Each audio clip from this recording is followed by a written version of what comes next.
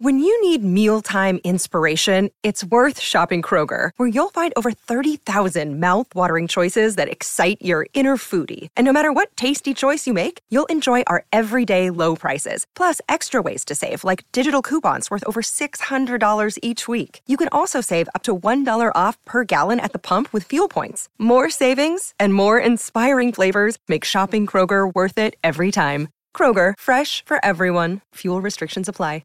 Hello, everybody. This is Marshall Poe. I'm the editor of the New Books Network. NBN listeners like to read books and buy them. So we thought we'd tell you that right now, our friends at Princeton University Press are having a remarkable site-wide sale. You can get 50% off books, including ebooks and audiobooks, with the code 50, F-I-F-T-Y, at checkout until May 31. You can save some real money on Princeton University Press books. I encourage you to go there and check it out. Welcome to the New Books Network. Welcome to New Books in Historical Materialism. I am your host, Stephen Dozeman. How should we understand identity?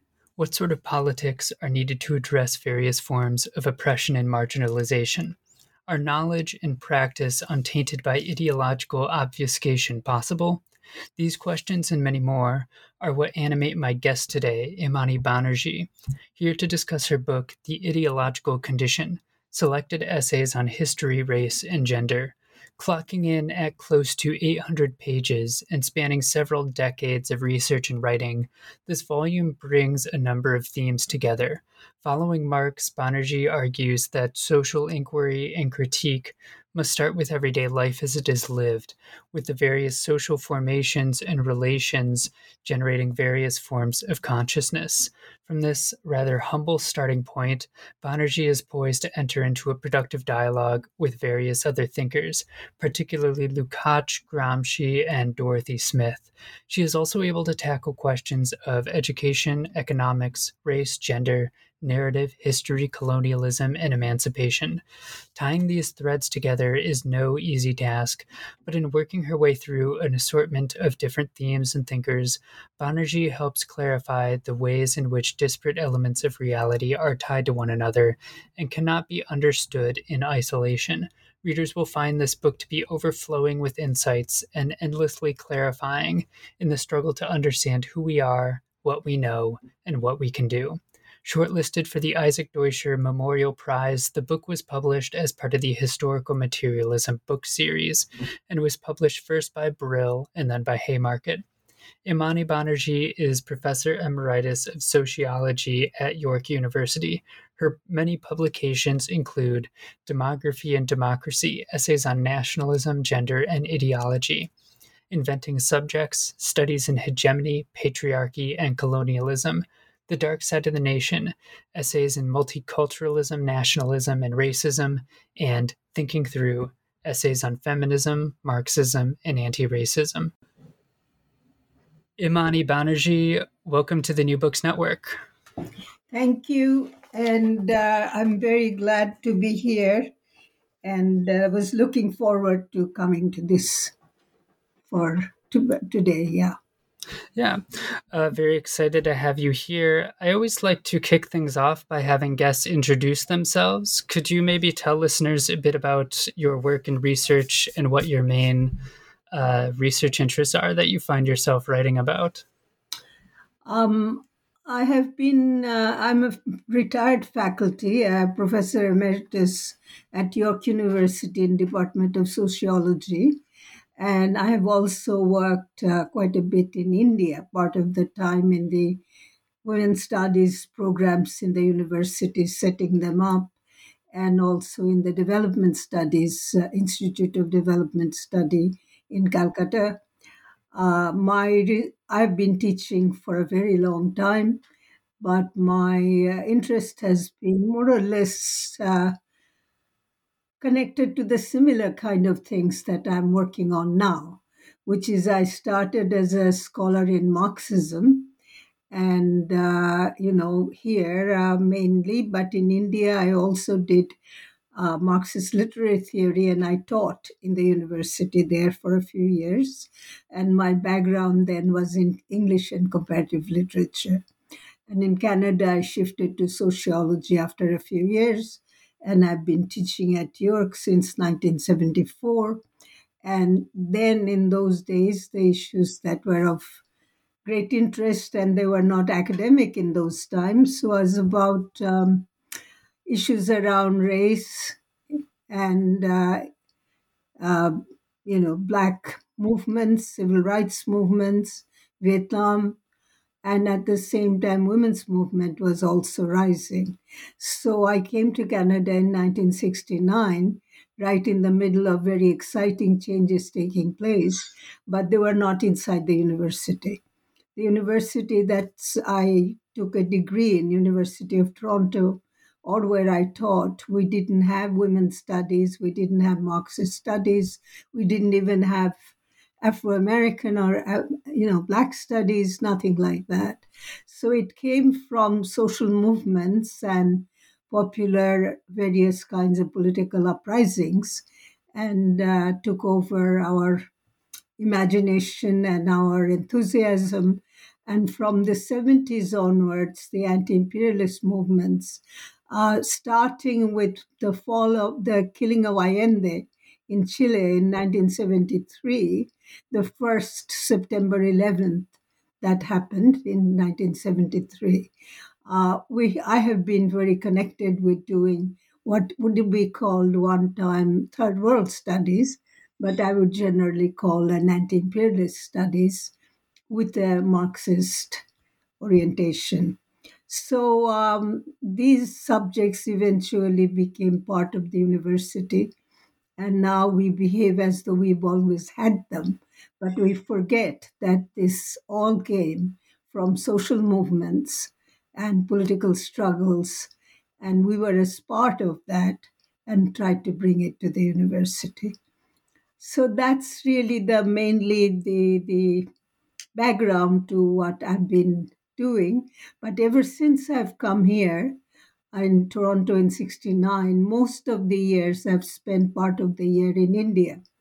And there I was very interested in helping to set up a women's studies program, and actually also talking about Marxist sociology, particularly in relation to caste, race, gender, and development, and studies of modernity, and distinguishing it from modernization, which was the so-called development theorists of main tool from MIT, Harvard, and so on, which Indian Planning Commission and Indian economists were very interested in.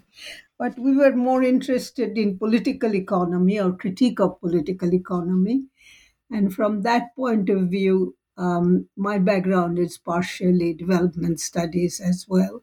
And my contact with India continued. I shifted from the English department at U of T from a PhD ABD status, and stayed dropped out for a while. And then I joined the Ontario Institute for Studies in Education and worked with Dorothy Smith, a very famous, very well-known Marxist feminist sociologist. So that being the case, I tried to bring into my compass study of India, study of literature or culture, as well as class, gender, caste, race, colonialism, and so on. So it's been an interdisciplinary or multidisciplinary enterprise, and I've carried on with it to this time. But depending on what time of history and society or politics I was present in, I tried to, in that sense, veer my research in that direction. I've never really done academic work for its own sake. So when I started doing the work on my first book, came out of my thesis, The Mirror of Class.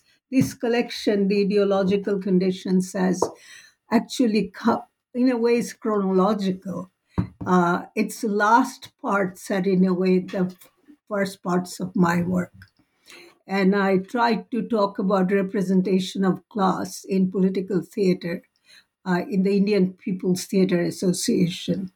And at that time was quite influenced by two many people, but two main figures. One is Raymond Williams, and the other was Georg Lukács, whose History and Class Consciousness, as well as his book on historical novel, his books on critical realism, and so on, which literary people always used at that time, was very important. But it broadened me out into thinking more about literature in terms of history, sociology, and class as a material factor in life and cultural too.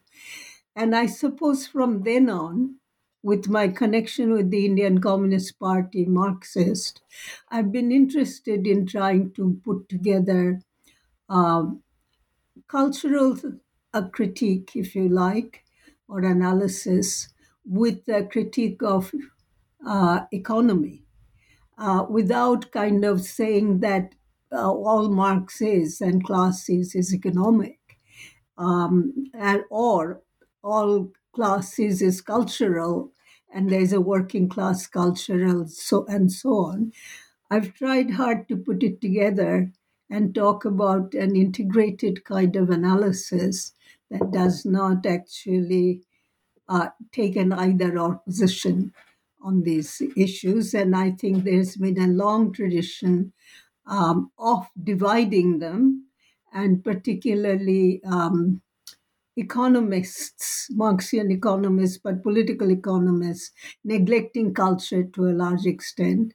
And I thought that whereas with culture it's not enough, no one can do emancipatory work without it. And so that is where I come from. I have written a few books on these issues, and in the last few decades, with the rise of Hindu fundamentalism, right-wing Hindu extremism in India, and its political coming to power politically, uh, it became imperative that we all got interested in trying to understand the role of religion, nationalism, cultural nationalism, and so on in understanding kind of a form I would call not just authoritarian, but fascist. And so this has been the main enterprise. In the last few years, I've been preparing a book which is going to be published soon on Rabindranath Tagore. It's on the whole problematic of decolonization and how, in spite of his being an anti-nationalist, he proposed decolonization for India. How is it possible to be decolonial? And in this, I brought in my interest in Fanon's notion of decolonization and tried to show how somebody who lived between 1861 to 1941 and was part of India's freedom struggle articulated the project of decolonization in a certain way that I thought is very important now, when very small blocks of political identities are working against each other to introduce a kind of an overall notion of revolutionary humanism, if you like, or a resistant humanism. But I have brought back into my language and analysis an interest in humanism as well. So my last work has been on Marx and Tagore in a comparative analysis on on alienation and not so much class struggle, because Tagore didn't talk about it, but he did talk about alienation and political nationalism and narrowness. So that's about all I can tell you. Yeah, you've got a lot going on in your background. We'll unpack some of what you were just talking about in more detail as we go on. To kick things off with discussing this book, I think it would be good to start with a term many people are familiar with by now, intersectionality, which in this day is often brought up as a description of or a category or important part of emancipatory social movements. But a theme running through much of your work here is the limits of how it is often brought up. You write, quote, "Speaking of experience, both non-white and white people living in Canada or the West know that this social experience is not, as lived, a matter of intersectionality. Their sense of being in the world, textured through myriad social relations and cultural forms, is lived or felt or perceived as being all together and all at once," end quote. Can you explain and give us an introductory sense of the limitations of intersectionality as is often brought up in contemporary social inquiry, and what sort of methodological orientation is needed to attend to the various dynamics of oppressed and marginalized experience?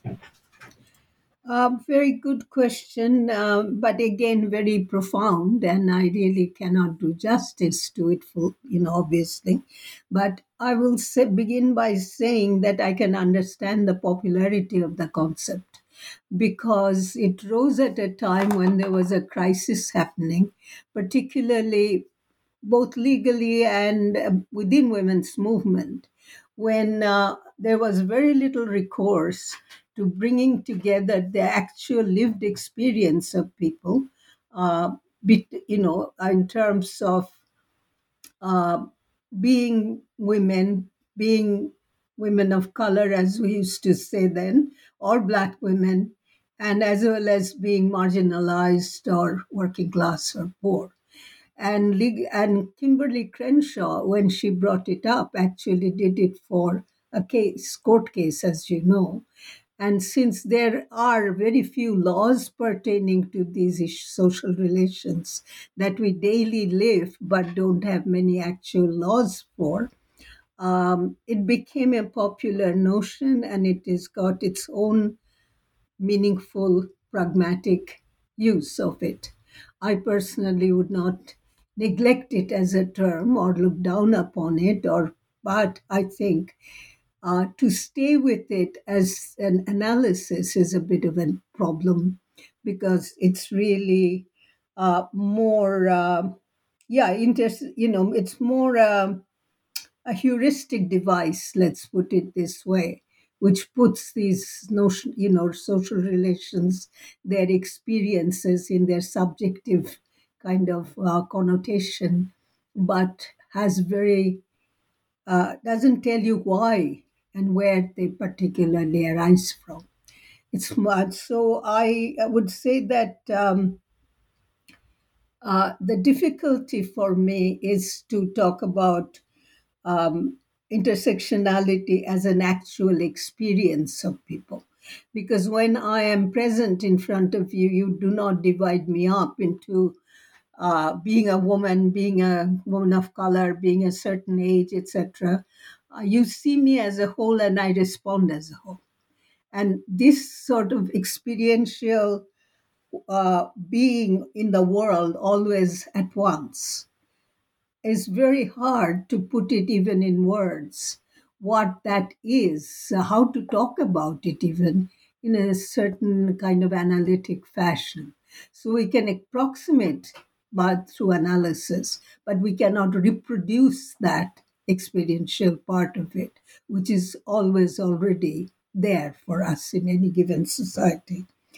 And so, trouble is, as far as I can see, is that the nature of this concept makes us aggregative.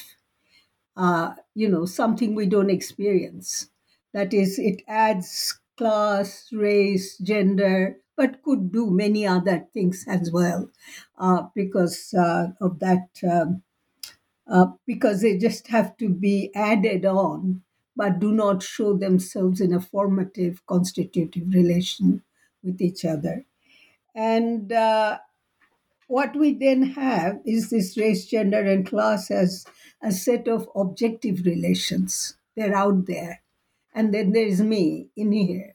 And how these objective and subjective relations and experiences come into being has not been really sufficiently understood or even admitted, leading us, therefore, to think sectionally on class by some Marxists, on gender by some feminists, on race by others, and though a kind of lip service is rendered to them in talking about intersectionality, actually the entry point of it is never a kind of an intersectional or interconstitutive entry point. So I think that subject's experience here has been substituted by these objective relations that we face in developed capitalism, and particularly in North America in the context of colonialism, slavery, and a colonialist, imperialist capitalism. So then here we have the danger of falling into a subject versus object in a dualistic kind of thinking. Out there in the world is objectively structured by gender, race, class relations. Subjectively, I am present in it, and I could be somewhere else going through other relations. But we don't really have here the mediating midpoint that is a copula that transformatively connects the subject and the object, experience and the world in that sense. So intersectionality then becomes a descriptive provisional attempt, not an analytical one. And experiential life then is really kind of at a distance from it, though collectively it draws us all in. But the idea of personal is the political, which was women's movement, or from Marx, the notion of social self-emancipation as heart of social emancipation, the subject's world and change cannot be adequately provided for by this kind of notion. And so this lack of internal relations is a problem. And I think that that is basically what I have to say about that. And I would say that it lends itself well to many different standpoints, which is liberals could use it very easily without any critique of capitalism. And on the other hand, those who are aware of capitalism sometimes use it in a heuristic form to show how it is done. So, in my mind, intersectionality is needs to be activated by an agent from outside. And that agent is a political agent. I don't mean one person, but I mean agency, a political stance towards it. And otherwise, it's simply good for describing a kind of a story or that difference, but it doesn't really do the work of showing how it's actually a concept needing a doer, an activation to set it in motion. So that's my view on it. Yeah, you're setting up my next question perfectly here. Speaking to that, class is often seen as another thing one can add on to the other forms of one's identity or place within a constellation of marginalizing and oppressive social dynamics. What's more, liberals, as you say, have often ignored class, while some on the left have adopted a very reductive reading of Marxism that says class is primary and all other forms are pejoratively referred to as identity politics and ought to just be cast aside. But you argue that liberals' prioritization of identity should not lead to Marxist casting it aside, but instead that class should be made a fundamental part of identity and the politics of identity. Can you explain your own approach? Yeah, and I think that we can do that. I don't know how adequately I can. I would like to write a book on it. But that aside, it's a very important question because right now there is a kind of degree of dismissiveness that is really used with the notion of identity. Now, in my essay in my book called The Passion of Naming, I talk about the need for identity because there is really no political subject agency without some name associated with it. Naming is not simply arbitrary and useless, so to speak. People do need an identity. Now, I don't think that working class and proletarian are identity in very, kind of in a very strict sense, but yet they do give a kind of a description of a way of being in the world, a location in the world, which I think are very needed in order for any movement to be organized and we can see which direction it's going in. So, but therefore, the desire to be named and naming oneself is a very important part of it.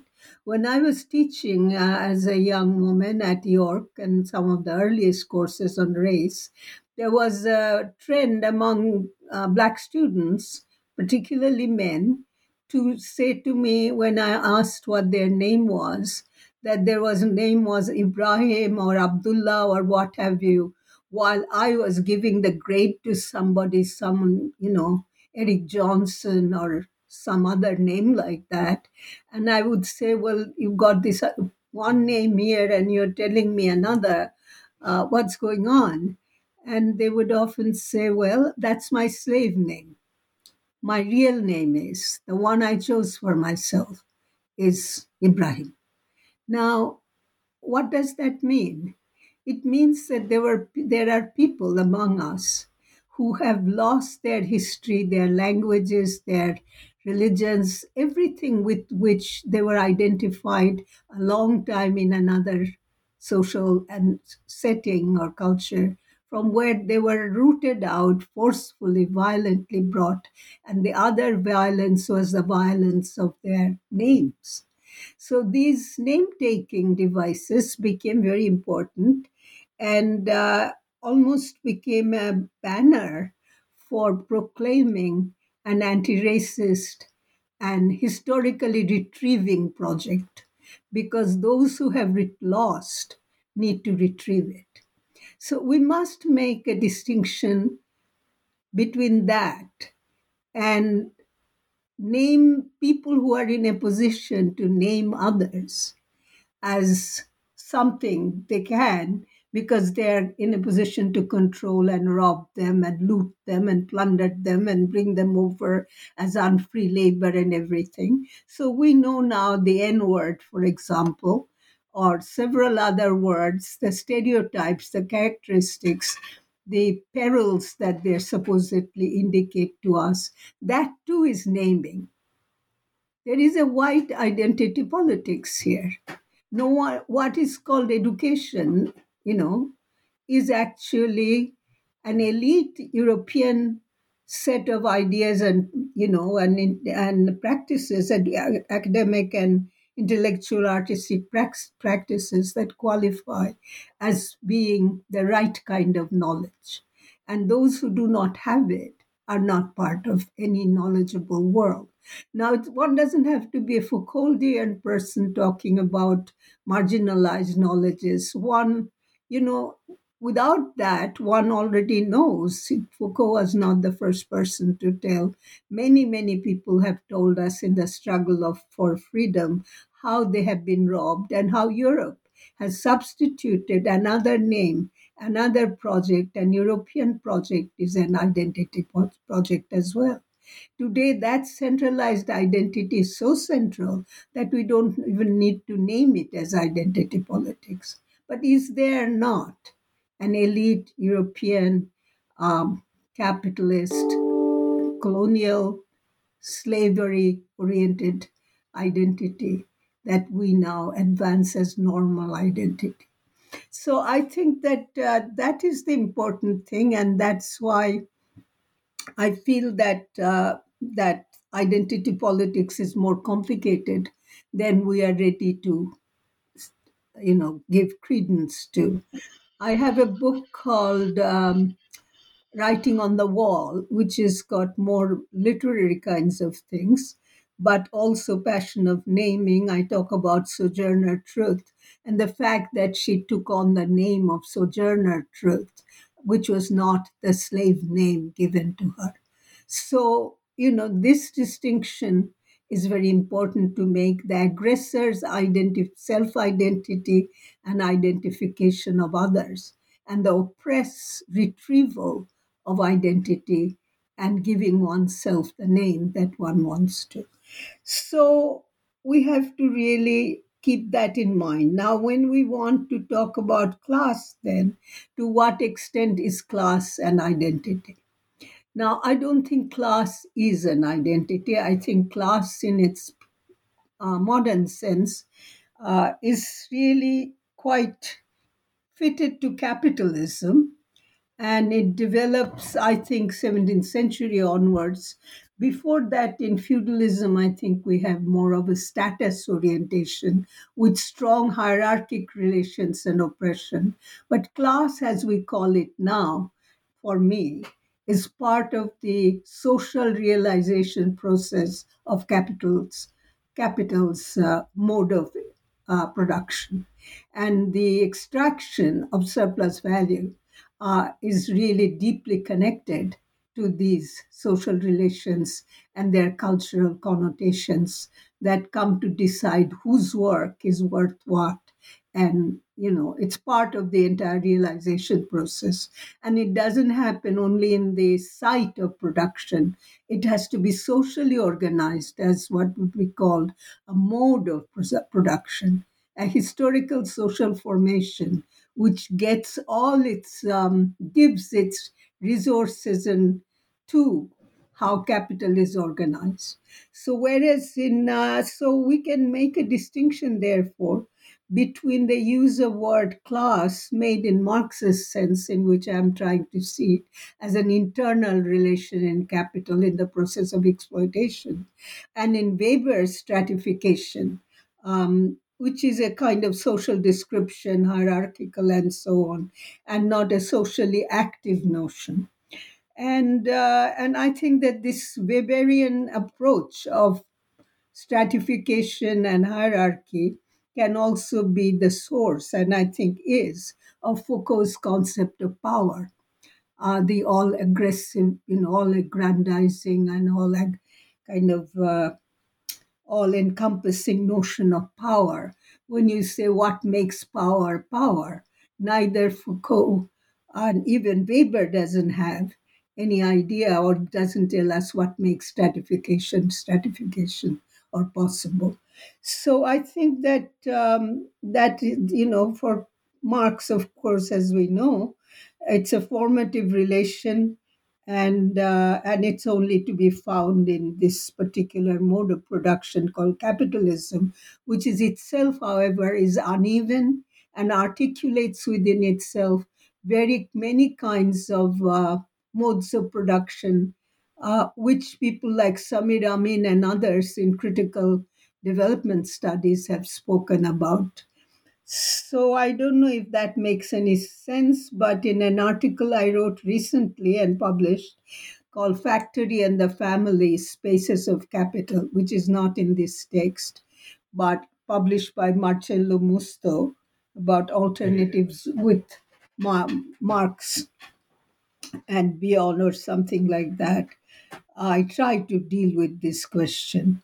So I would say that collective identity is therefore not just a personal question, who am I, but it's a social experience. It's a collective social experience.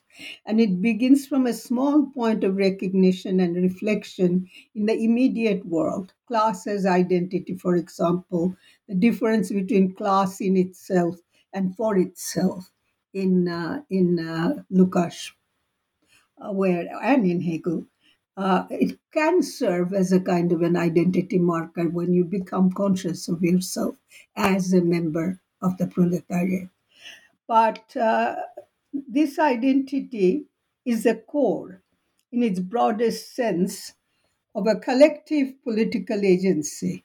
And economistic Marxism misses the full meaning of class, political subjectivity, and agency by trivializing it as mere experience and culture, and interprets class simply as a narrow phenomenon of just a limited moment in the process of mode of production, and sometimes even as a technology of production. And this is a mistake because it ignores the full understanding of mode of production itself, something I'm working on. You asked what I'm doing work on, is really redefining mode of production and see what mileage I can get out of it, how I can introject all these elements into understanding that. And so, the struggle is against dualism, the struggle is against a kind of reductive understanding or fragmentary understanding of mode of production. And then, therefore, identity is connected with it in those who experience that, as well as those who extend that oppression to others.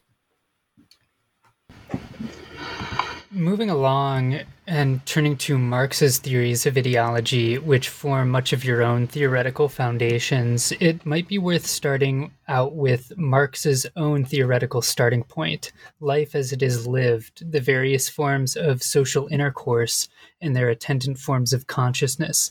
Can you unpack and explain this starting point and the difference it has with political liberalism, which at numerous points in the book you say lacks the proper starting point or the self-reflective methods of inquiry that Marxism has? Yeah. Well, all these are very deep questions. You're asking me world historical questions about actually, but I'll just make a very simple rendition of it.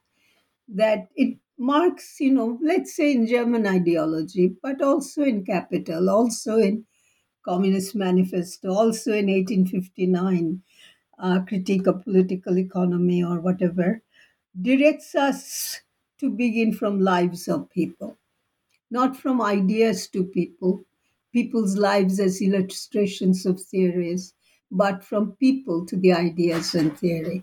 It sounds very simple and very, very, commonsensical, but the difficulty of getting people to actually programmatize it and make it into a methodology for research, it's been very, very difficult to actually do.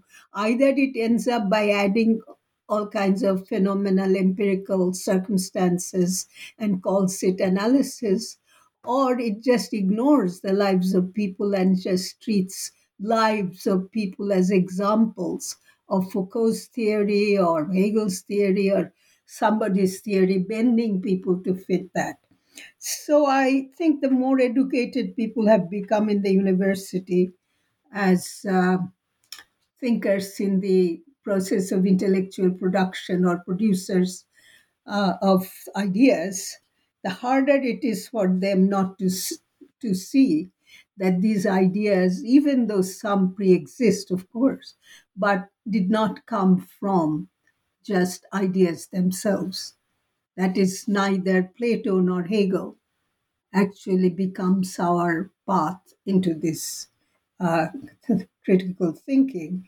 So, as you know, Marx says we begin with real lives of people, and our point of departure is a ordinary human existence, and it is the survival, the continuity of this existence from the time of the emergence of, you know, Homo sapien, I don't know what to call them, very early stage human beings to now. People have not been wiped out, though individually people always die, generation after generation.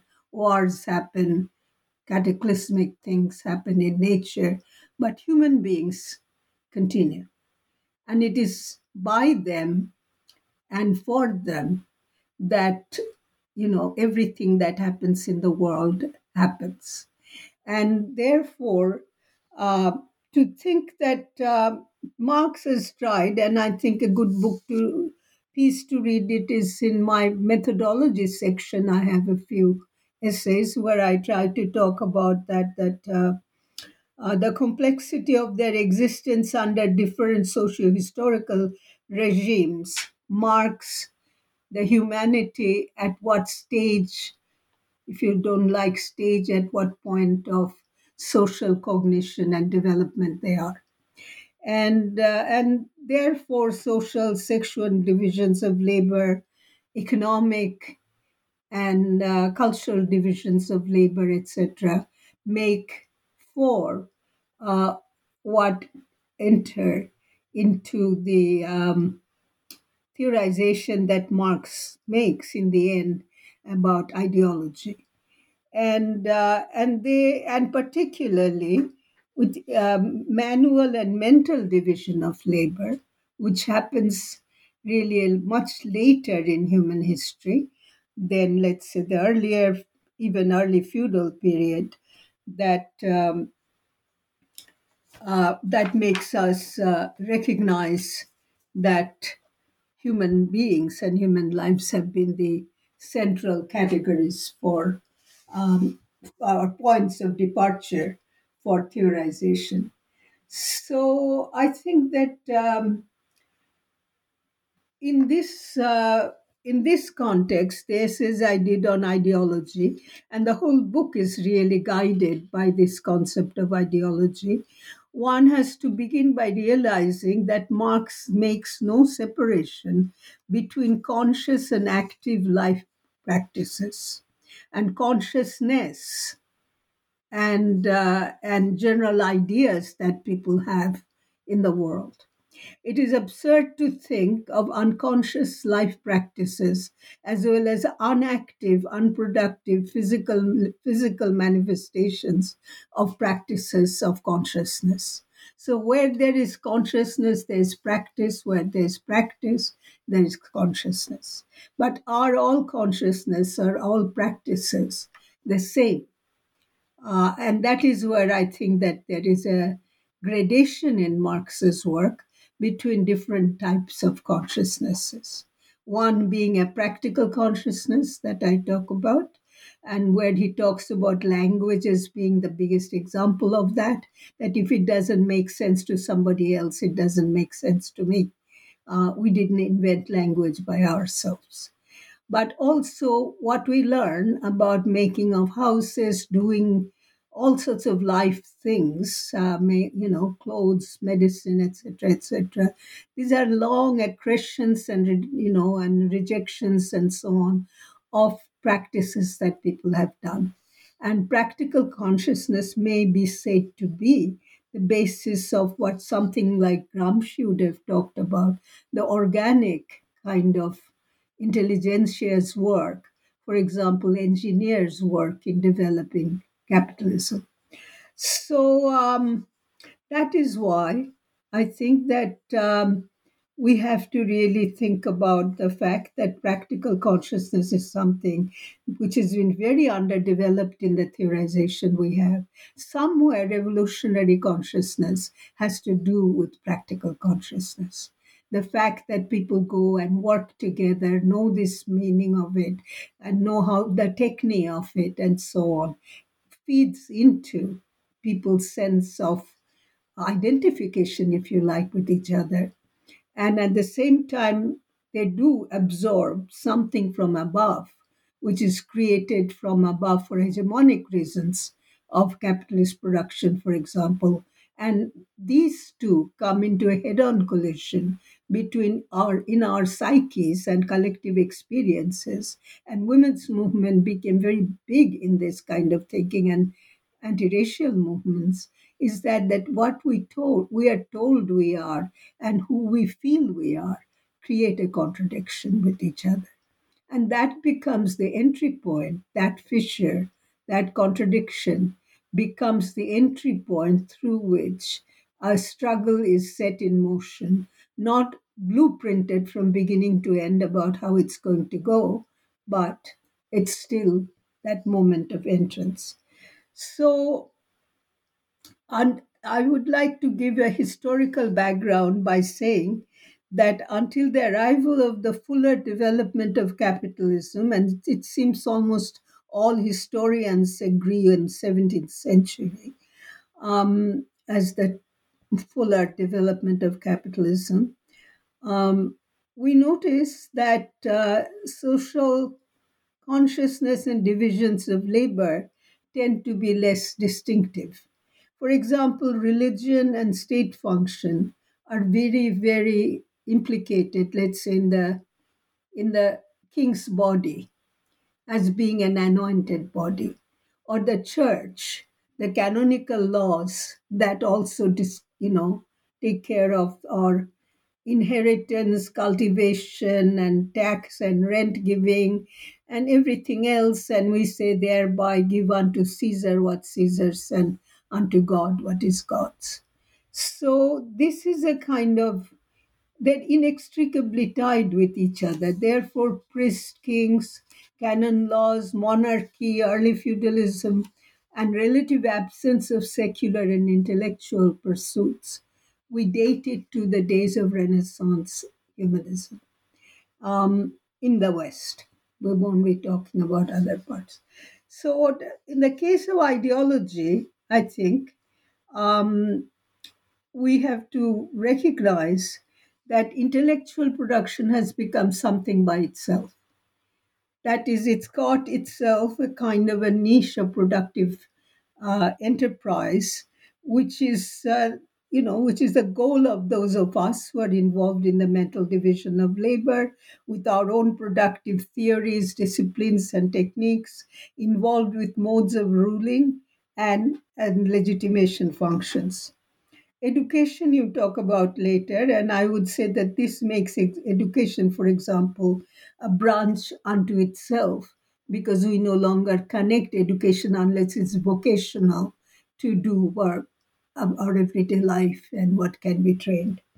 So, unconnected to material forms of life, ideology as a form of knowledge is a way of seeing where life and knowledge are at variance with each other. And in this schema, ideology being integrated in the ruling apparatus affects or interpellates people, as Althusser says, within the state of capital and the reproduction of capitalist mode of production, and normalizes capital as our only way of life. So I think that's about all I can say. And the first essays in the book actually directly address this. Yeah, moving along, you describe ideology as a rupturing epistemology, one that performs several functions of severing knowledge from the context in which it was produced. Ideology then is not simply content that happens to be false, but content that has been dehistoricized, desocialized, and depoliticized. What is this rupturing function that ideology performs? I think that, ideology, um, let's see how it ruptures. I don't know if it ruptures, it does, I guess it does, ruptures our practical everyday consciousness, and introjects within it categorical forms of thinking through very practical processes. If you look at, for example, the bureaucracies of the governments, in these huge capitalist bureaucracies, we need categories in order to enter people into the ruling or distributive social mechanism. There are categories such as single mother. There is category like family violence. There are categories of, even women of color, and so on. Interestingly, working class is not a category in the middle of all this, but there is poverty. These categories actually are ways of intaking people, as I would say, Althusserian in a way. Here, Althusser is right that the ruling apparatus itself is an ideological apparatus of the state. And through it, people learn to self name themselves as immigrants, refugees, women of color. I can multiply all these instances, you get the idea that it kind of ruptures our daily perception and experiences of the world that we live in. And it makes invisible through other intellectual, for us who are tied up with books and intellect, makes invisible the connection between life and knowledge, and gives knowledge an origin solely in the realm of ideas. And to the extent that we are adhered to the kind of ramifications of certain ideas and their logical organization, we are theoretically, right, and we become the great thinkers. We do not want this to be interrupted by experiential forms of thinking that arises from our own recognition of what is going on in our lives and the contradictions that we feel. And there is really nobody that lives in the world that doesn't feel a sense of contradiction, white or black, man or woman, gay or straight, to take some examples. Because the organization of the world that we live in is not parallel, or it's not unidimensional and unidirectional. It's a three-dimensional world where all these relations enter, these contradictions work like weaving of a piece of cloth, where going vertically and horizontally at once, we create this web or piece of fabric, the social fabric. And people do have an experience of this kind, no matter where and what they are, as long as they live in the world, but they have not been taught to respect that as a source of knowledge. This contradiction, this feeling that I am not only who say others say we are. And here I may be white, and I'm in India, equivalent to, let's say, being white. I'm upper caste, upper class female, right? And my whiteness in India manifests itself in a different way, but still has a power relationship with those who are not upper caste and poor and female, but of a very low, untouchable, or caste organized society. Does that mean that I don't feel any contradiction in my life? I do. I feel it both in being how I'm treated as a woman within a feminist perspective. I feel it also in how I'm taught or have learned how to treat servants in a very different kind of way than I would treat my peers. I may try very hard consciously not to do it, but I know how to do it if I want to. I refuse to do it. And here, the top of one society becomes the bottom of another, and I'm not special pleading for myself. But on a street, I have an existence that is actually of just a brown, non white, small, 80-year-old woman. And anyone, not only, can, particularly even street people who are white, talk to me in a very, very harsh and negative way, because there's one thing they think they have, though they have nothing. They're white, and I'm not. So, whereas in the university, I have a relative amount of power because I have students that I can actually quite mess up if I want to. I have a limited kind of power, but I do. And on the street, I have none, right? So I have a double existence. And I have an existence in India and here. So when I look at the many dimensions of my existence, then I can really see that ideology tells me, talking about everybody being democratic and participatory in a democracy. Well, it's a lie. Unless it's just formal democracy, unless the real social relations are distributive and participatory, a real democracy is possible, we are not actually living very equal lives, no matter, even if we are, some of us, better paid than people who work in a factory. So uh, that is my claim, that this is how the rupture, if you want, I mean, I've called it that at times, is made, and this is how we're pulled into. And if we consciously look at these different levels of being in society, we don't only have to be allies to each other, we can actually look at how certain things affect us. The same thing that makes somebody black makes somebody white. And the white is unenunciated, but the black is enunciated. And so that is really one thing.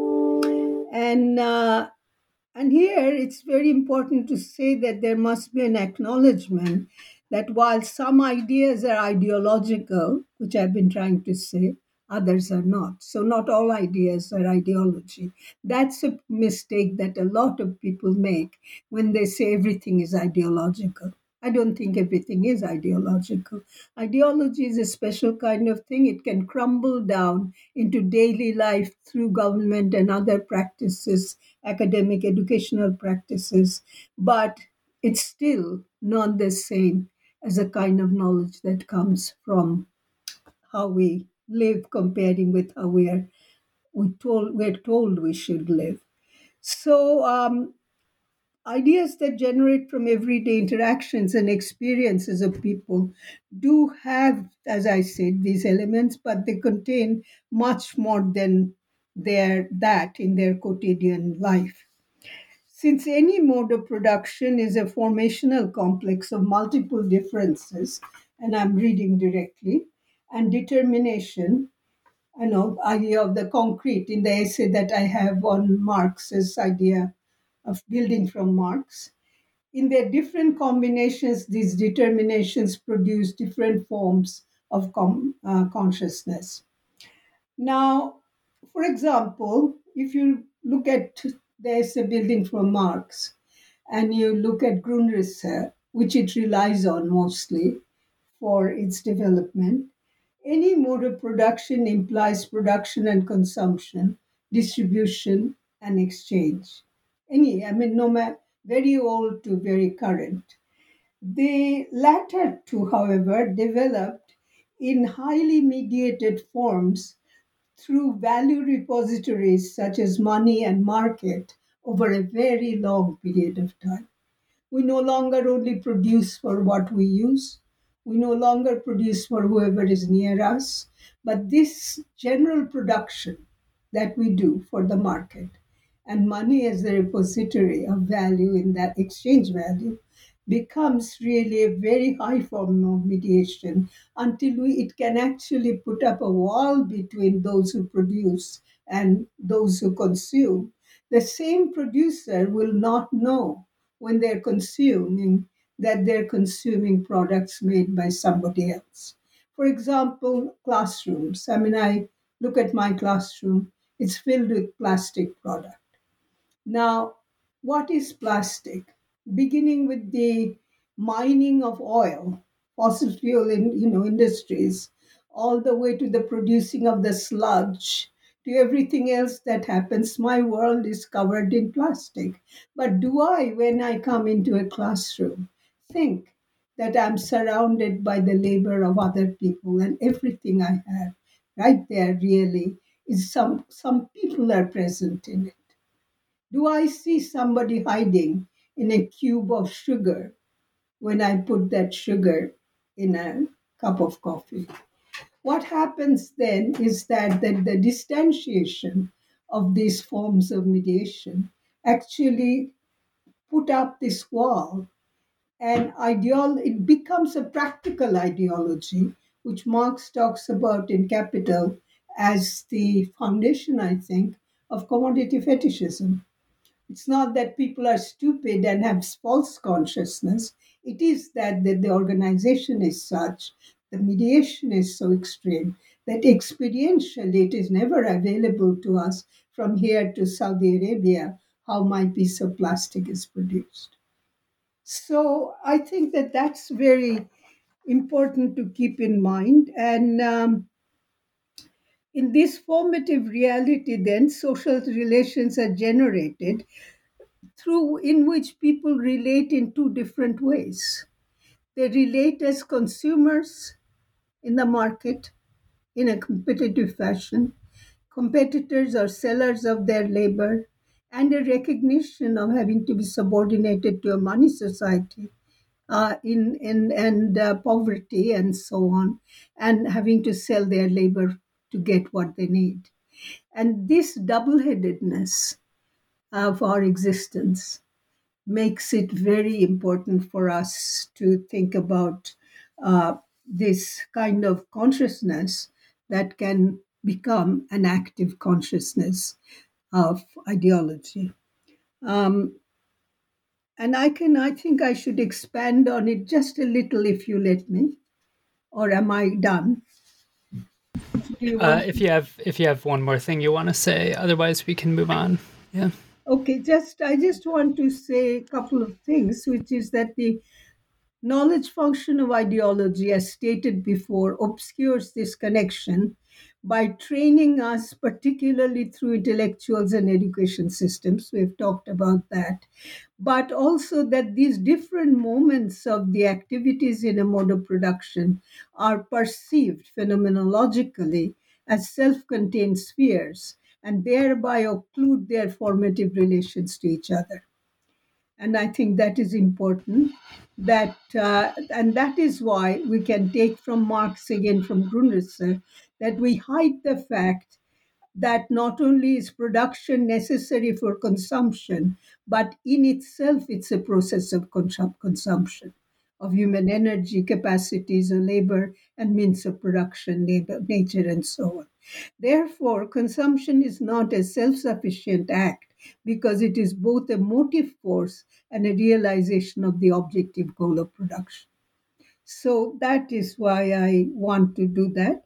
And I just want to say also that ordinary words, and you pointed out very well, such as man, woman, black, and so on, are um, they are in their general noun or adjectivized form, like whiteness, blackness, and so on, is transformed into an ideological category through this process because it's rather than a connotative and referential term.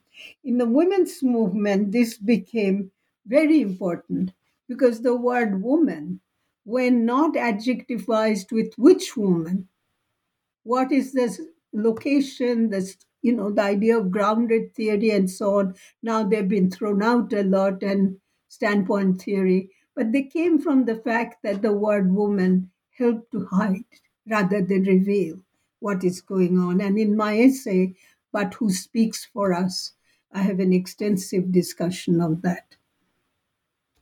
I'm done. Yeah, moving along and continuing on with this, you talked a bit about education, which can produce different forms of consciousness or subjectivity, either offering up content to passive receptacles who might continue to serve the status quo, or revolutionaries who might be capable of questioning and overturning it. How does education function within a particular hegemonic constellation? And how might education be used to turn against certain situations? Um, some of it I've already indicated, right? The hegemonic aspect of education. Paul Willis, in a book called Learning to Labor, once very popular, did a lot of good work about that, about how practice makes children understand that they have to labor 8 hours a day. When you look at grade 1, 2, 3, they still have 6 to 8 hours of classes. They have to raise their hand and take permission for vital physical functions. They have to be quiet and subordinated to authority. And people like Willis and others who have sent their children to school, been in school, know that the education system, even practically, without telling us that thou shalt be a laborer and seller of your labor, has actually given us part-way education for working within a productive system, whether it's bureaucratic or direct production or anything of that kind. So that's one thing, that ideology is really not only that, but the ideology as content. Foucauldians have told us about it, and I think it's true that why do you consider something to be knowledge and something to be not knowledge? That's really a question. Usually, the gold standard is science. Can you prove it? Is that the have you an evidence, etc.? But in humanities, you know, philosophy, arts, and liberal arts, and so on, we don't have to have any so-called proof or gold standard. People are constantly taught through that sort of mode about what is the right way of being in the world. So when women's movement became important, and now with many years of anti-racist work being done by educators, we saw how much of the textbooks or what is readable and not readable becomes important um, when their curriculum of anything is decided. And so, why is it that books, for example, Boys Are Not Blue, the recent controversy about that book by a black queer writer, is going to be taken out of the syllabus of younger people, and other books of this nature are being constantly banned and so on, is because there are books and books, and some books speak to what the people at the receiving end, the neglected end, the oppressed end, the violated end, when they get enough voice to talk about their experience. And this is where also experience is a source of knowledge. Now, there has been a real problem with sociology, particularly, where knowledge is not connected with experience whatsoever. Experience is seen as very subjective, and of course, being subjective is not being scientific and objective. And unless somebody decides my work is objective by certain procedures dedicated to production of positivist utilitarian knowledge production, which is actually a simulation of natural science procedures in sociology and history, my I cannot give any, my knowledge is not valid.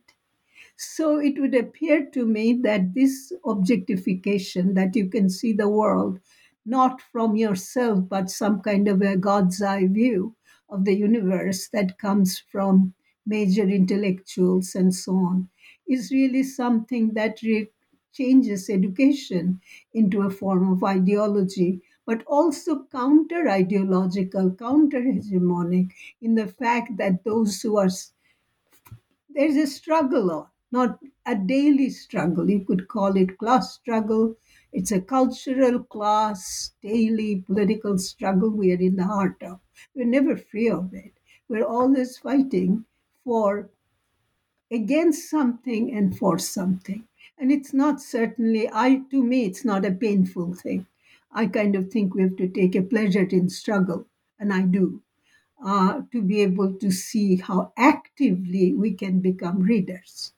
So education and activity as knowledge as an active process of knowledge would be a very important thing for us to use as a counter organizational knowledge. And you see, if we didn't fight, we would never have the kind of curriculum these days that we're fighting to retain now, because we fought for them in the first place to put them in place.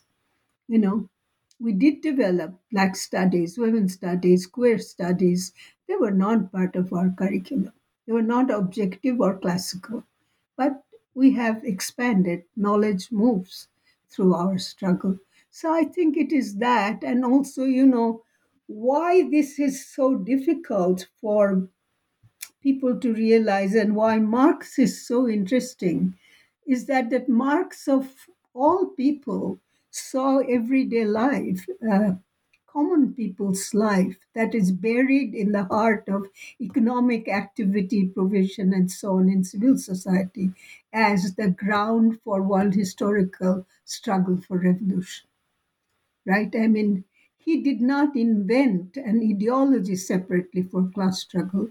He took our life, our daily life, as the life source for struggle for a change. and the necessity for that struggle. Why is not everyday life, everybody's experience legitimized? Why have theorists, Marxists including, neglected experience so much that it really is thrown out as a source for knowledge? So I think that this education issue has to be broadened into a kind of larger social education, and Marx really read from the standpoint of everyday life, not beginning with the idea and then going to Marx, from exchange value to Marx, but from what is going on in our daily life to using Marx as a way of understanding it. Marx did not invent class. Whatever came to be called class came from what he saw is going on. So naming again, yeah, he did that. But that's what I think. Yeah, moving along and switching gears, turning to another one of your major influences, Dorothy Smith, who you mentioned earlier. She gives you the notion of the problematic, in which you detect a dual meaning. You write, quote, "There can be a wordplay on the notion of problematic as applied in a critical sense of as applied in a critical sense, our everyday world is problematic, but also that everyday world is not just a descriptive expression, but as itself a sociological problematic in the sense that it presents us a field of investigation, comprises a space of inquiry," end quote. Can you unpack this understanding, what it means to say that our world is not simply problematic, but is a problematic? Well, I can unpack it to some extent. I think people should go directly to 2 or 3 books of Dorothy. She's been my teacher and she continues to be. I learned in some ways how to think in this way that I have by studying with her. I wouldn't have actually, perhaps I would have eventually stumbled against the notions I did. But if I hadn't read Everyday World as Problematic, or if I hadn't read her book, The Conceptual Practices of Power, if I had not read Writing the Social, these 3 books that I think have been very crucial to my formation, I would not have actually known how to um, valorize knowledge that is produced in the daily course of reading, nor given up um, the search for fitting all reality into the box of theory. You know, we get some theoretical issue and then we take 100 illustrations and try to pack it in. If it doesn't fit, we mutilate it, but we manage to pack it in all the same with arms and legs missing. Now, from her, I really learned that that cannot be done. That you have to really look at what's happening in all around you, and without a preformed categorical idea, not any old idea, because ideas are not necessarily all ideological, but a sense of something, an idea of something. You actually look at what's happening around you, and with somewhat she would call a sensitization towards these sorts of, you know, social organizations of power and relations of patriarchy, race, and so on. You just take it as you see it and try to see what helps you most methodologically to make sense, the broadest sense of the world that you live in. And she herself did that beautifully by really first teaching us, she didn't even have a book at that time, she had articles, by teaching us something called social organization of knowledge, as opposed to Mannheim's sociology of knowledge. You see the difference? They're really different concepts. That knowledge is socially organized, and she didn't take it from Foucault because she also thought that there are different kinds of knowledges, that not all knowledge in the end is coming from some kind of governmentality and power source, but that they're resistant forms of knowledges. And from the standpoint of women, not because we are women, but also because we are standing in the social topography on a very uneven surface. And from there, some things are visible that are not when you're standing somewhere else. Like, who looks, and if you wear a pair of boots and someone looks at your boots from above, they only see the glossy top. They don't see the bottom of the pair of boots coming down on the ground. Now, lots of people have, thanks to the police killing and everything else, generationally have seen the underside of these boots of power. And that's a very, very valuable thing that she taught us. And that knowledge, what is even qualified as knowledge, is socially organized. And the society is, after all, the dominant society riding on the back of the general mode of production, capitalism.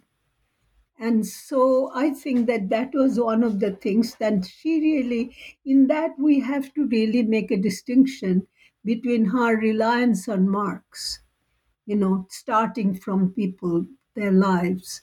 And let's say I told you about Mannheim, but also Max Weber. Mannheim's collection with Max Weber of development is from Max Weber. And Max Weber also, therefore, could only talk about stratification, but he didn't have much of an idea of how this stratification is actually an active, productive, and reproductive process. He just saw them as existing, which it does, and class like and status like categories were articulated into making some sort of an interpretation of class by many people and then being used right now. So that is something that she taught us. The other contribution she made to me, my life and many others' life of thought is institutional ethnography. Now, anthropologists do is ethnography of people, societies. Sociology looks at the larger framework and the relations and grosser things.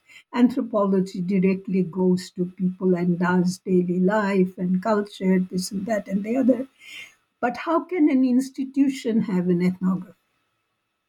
She brought that through the mediation of work of Garfinkel and others about institutions as being a set of practices, and that these practices are categorically determined. That large societies, like societies of capitalism, something I was telling you earlier, are actually standardized societies.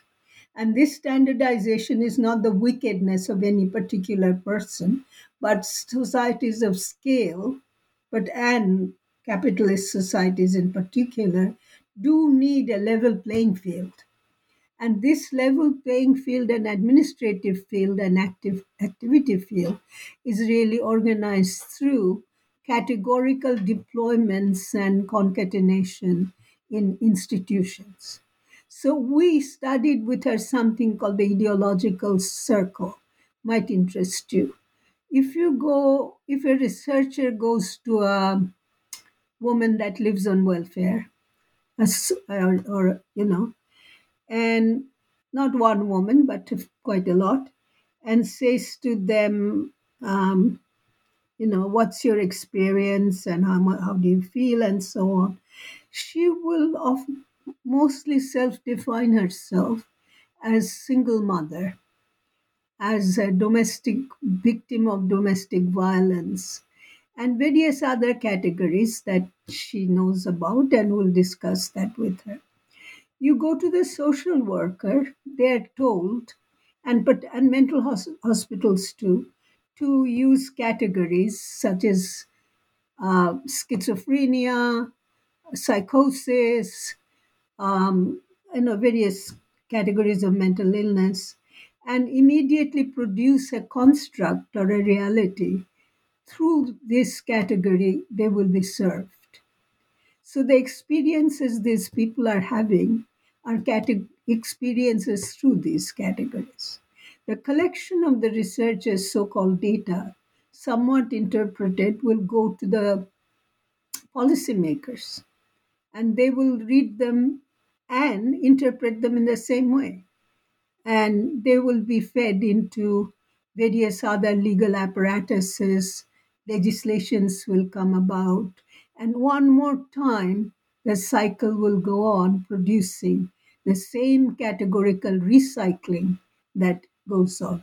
And that is really very important to keep in mind, that this is where some of the divisions arise between what we actually live and how we are forced to be categorized in order to receive something that is ours through the various bureaucracies and branches of the state. It's not because those people are bad people, but institutions are categorical functioning bodies. And she taught that beautifully, and she has a book called uh, Institutional Ethnography, a Sociology for People. And I think it would be interesting for people to read. Yeah, moving along, you give a story of the 20th century where Marxism and critical theory have found themselves split and fragmented into several different spheres of inquiry. Where some Marxists have turned to simply studying economics, many liberals have emphasized ideas about personal identity, which without much, if any, mention of economics at all. The result has been an emphasis on exploring personal experience as the alpha and omega of critical sociological inquiry. Can you explain this development and the sort of politics engendered by such a strong emphasis on personal experience? Hmm.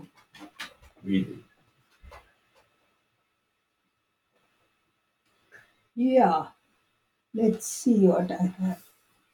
I I might actually say that this throws me back a little bit into your earlier notion of a problematic. How does personal experience or collective body of personal experience offer us a problematic, which is a conventional way, as you explained, of organizing a field of research for for general socio-historical economic life of society from them into an academic discipline. So, fields of research have to be designed with a focus and a goal, because we don't research in general but in particular. But we use it to say something about society at large. So, it becomes a window into what the components of a society are, how people live in it, how they experience it. So, this kind of thinking, which we find also in the work of Alfred Schutz and George Herbert Mead and others, actually brings you to the question of personal experience as a very important one. Because I cannot personally experience something which is not generally experientiable. You know, if I grew up in the tropics, as I did not experience the Arctic or the snow.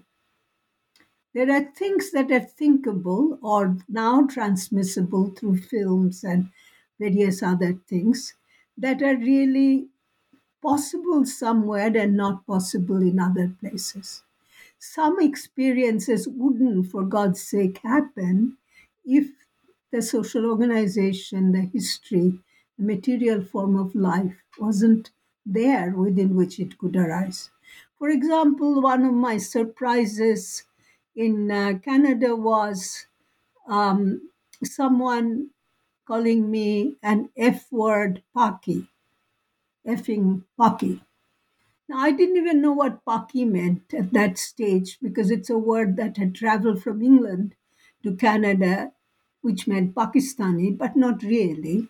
It meant a certain kind of pejorative way of terming people from coming from my part of the world. And I got spat upon, thrown things at. Things were really hard. There were not that many non white people in the city in those days. And I asked myself, how is this possible? These people don't really know me at all. And I know nothing about them. I'm standing by in the subway station or beside a bus, in a bus line queue. Why would somebody get so angry with me and say these things to me and make me frightened? Why would I be scared after that when I got into the bus to ask the driver if he can let me off at a certain stop? Because by now I'm like terrorized into that kind of a situation, right? Now that made me think a lot, and I thought that this personal experience, which is local, immediate, cannot just take place if there wasn't anything behind it historically. It took me at least 10 years of reading about world history and colonialism, and particularly Canada, to get the sense of where all this was coming from. That just me, poor old one, me on the street, had an experience, because I didn't even know what it was an experience of except feeling violated. I couldn't name it. I couldn't say it's a racist experience because I didn't come from a country where race was a dominant category. I came from a casteist country, right? I hadn't gone through it. So I learned to name these things, and experience of one person, as I said, doesn't happen without the historical, social, and material ground being ready for it. And we embody in ourselves historically all kinds of things that Marx talks about when he talks about the story of Robinson Crusoe, the myth of being alone on an island, when Crusoe, in his own personality, brought in his techniques and technique, how to really build a house, how to make, stairs, how to cook food, etc., and including how to have a slave, right? So, is that Crusoe's personal experience not also the history of the world history's experience too? But we can actually mess up majorly if we stop only at the door of the house. If experience is our entry point, right, then what lies behind it? We use an experience. I have this technique I have used in my essays, particularly in earlier phase, for example, in the essays from Dark Side of the Nation, where I collage a story, an event that happened to me, and the rest of the essay is about explaining how it got to be like that, right? So then I had to say to myself that how did I know where I was coming when I was coming? How did I know what kind of impact could be interpreted how?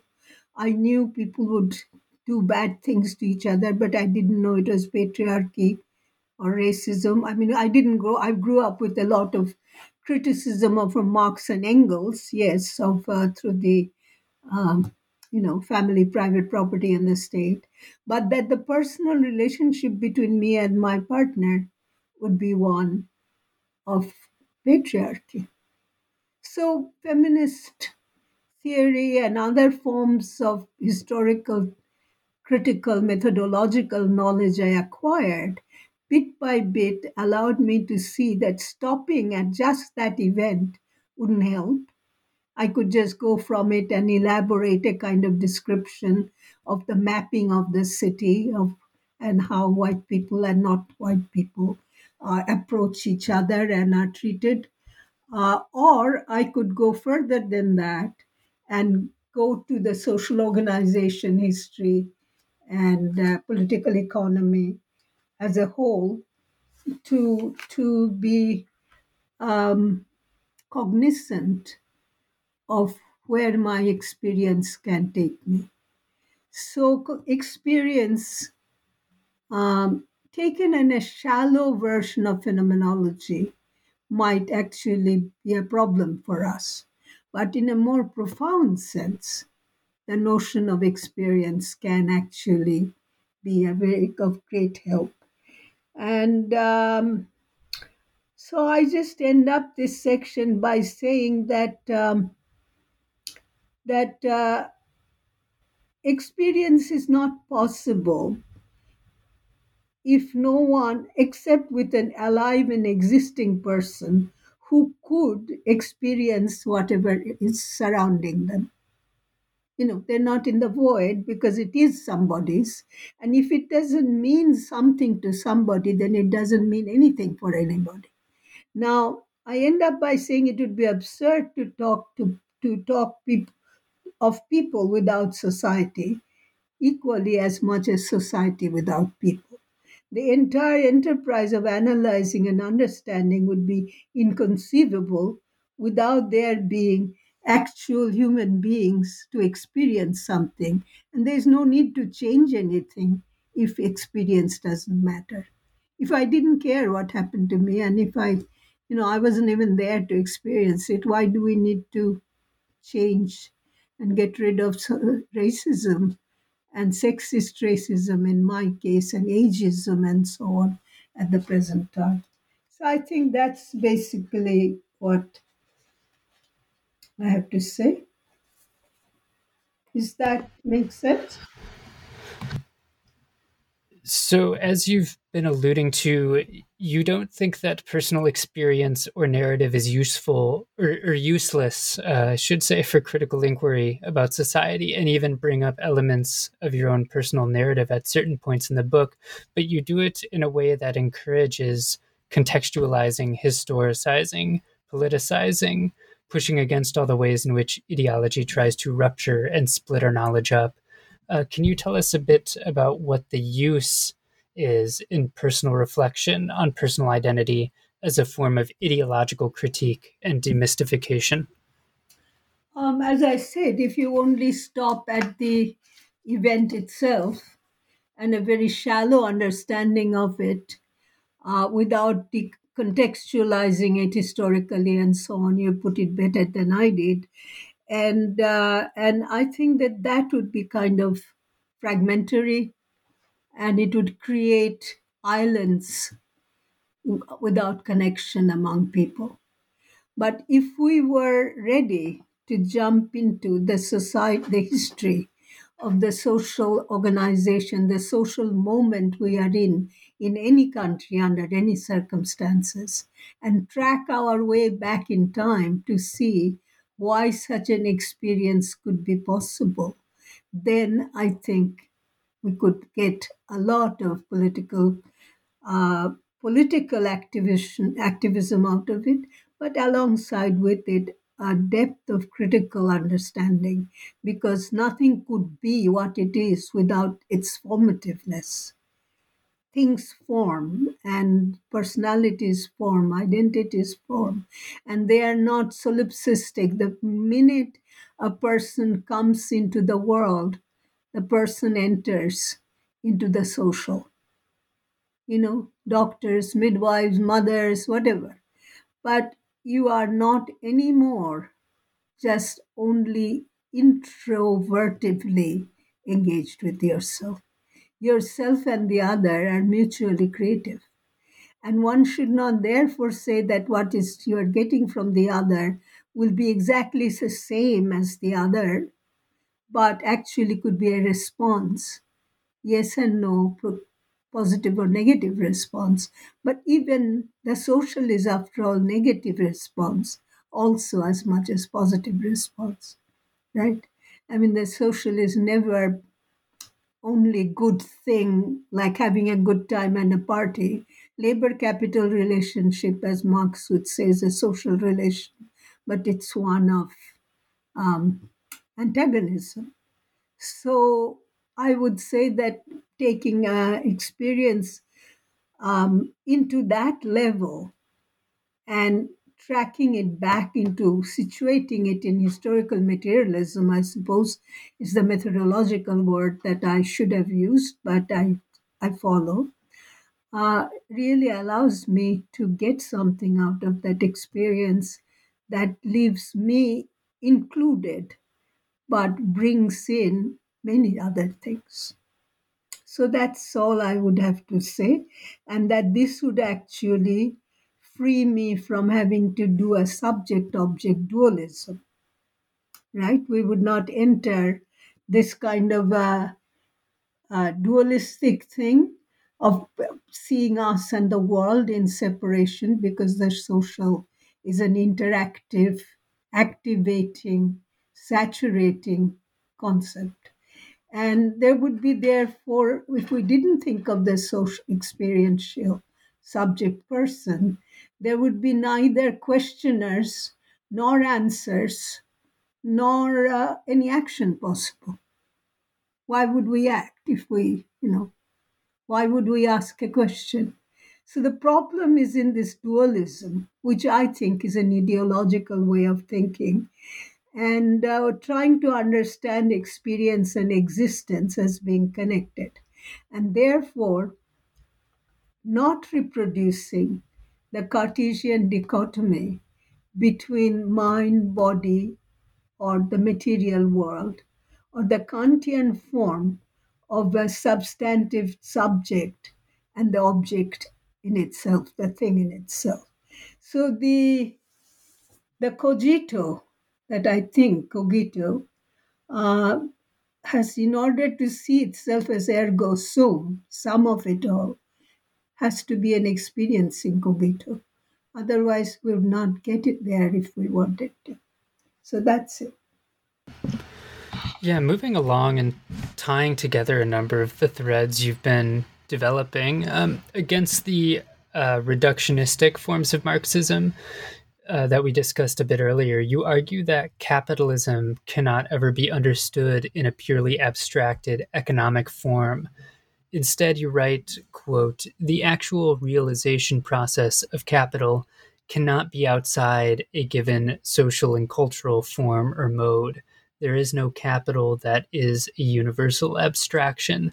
Capital is always a practice, a determinate set of social relations, and a cultural one at that.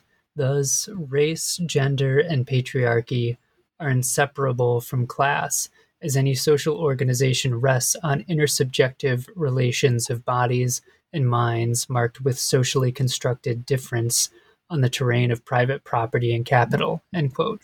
Can you explain what Marxists miss when they ignore cultural forms as fundamental to capitalism's functioning, and instead see it as a purely epiphenomenal illusion that needs to be circumvented?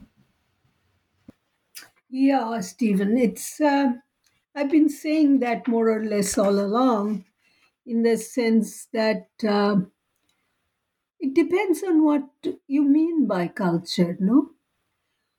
If you mean by culture simply fine arts and elite culture and so on, that too is very relevant, and a love of beauty is very innate to people, I think. When Marx was asked, why do we read Aeschylus still? Why do we look at Greek drama and old art? He said, well, because there's something in us that loves beauty.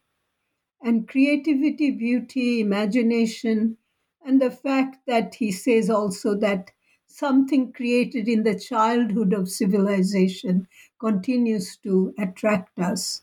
I agree with him, but I think that that childhood of civilization of Aeschylus's Orestian trilogy is not over, because a figure like Clytemnestra in Aeschylus becomes meaningful to us because Clytemnestra follows the law of a matrilineal society, and as a mother of a child that her husband kills, Iphigenia, in order to sail to Troy to get Helen back, she actually follows the law of her time.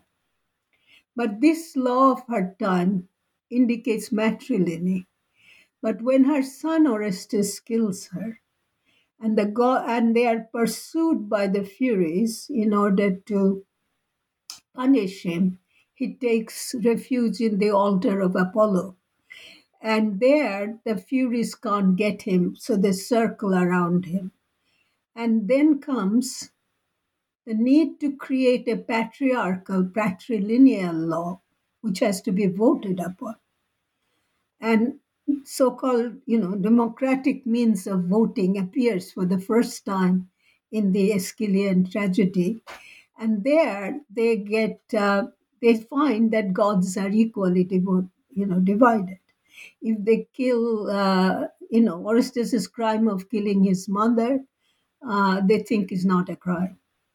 But Agamemnon's crime of killing his daughter is a crime. And Clytemnestra is not a criminal because she's avenging her daughter. But now we need a law where Orestes becomes free and the death of Clytemnestra doesn't really matter. And on that law, there's one vote, they're equal, one extra vote will cut the die. And Zeus invents out of his forehead Athena, not a woman born, fully armed from head to toe, who casts her vote with the men. So there we have an extremely interesting example of how art and culture, for example, no matter how far away and how far ago, retain some things that is actually intelligible to us.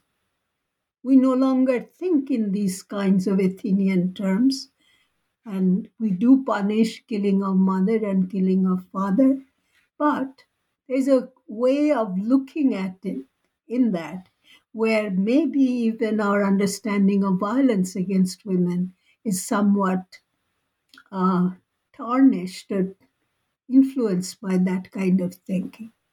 What is the normal about a woman's life with her, partner?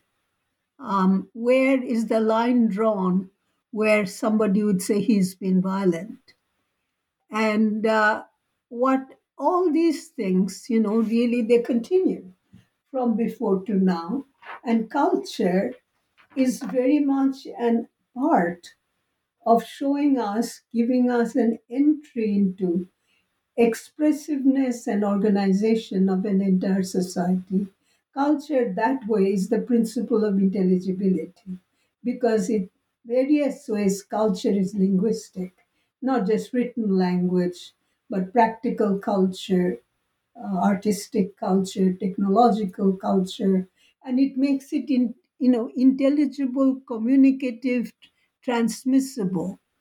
But if we fetishize only certain kinds of activities and kind of call them our tradition and make a kind of civilizational essential arguments, saying Europeans are civilizationally rational, Africans are not, then we're using culture in a dehistoricized frame and as a useless kind of form for showing how culture is a social form and a social phenomenon, as similarly society itself is a cultural form. And it's not uniform. In the same world, there are people at different locations of society who actually are culturally against each other, who maintain simultaneously certain practices that could actually be antagonistic with the practices of others. So, if we didn't want to get into really a bad base and superstructure argument and didn't want to talk about false consciousness and mere culture and that kind of thing, would be in great trouble. But equally, if culturalist people did not notice that economy in the marketist world that we live in is really the heart of our physical existence, that no one can be sexual and make love and do things unless their bodies are developed and nutrition is given. Right? I work in India, I work with a lot of poverty, and there are people sleeping 6 people, 10 people to a room, alternating in a room. How does sexuality happen in that world? Where is the where is the space? Where is the body? Where is the nutrition? Where is the joy of life with which people can be sexual under these circumstances? So, if we, I am from literature, and to me that part is very important, but I still think that if that's where we want to stay, then we are, and talk about mere economy and not talk about people in US right now or everywhere in the world dying of lack of health care, housing, food, uh, all sorts of provisions that it's needed in order to be human. You know, how talk about mere economy? Economy in its old use used to mean allocation of resources.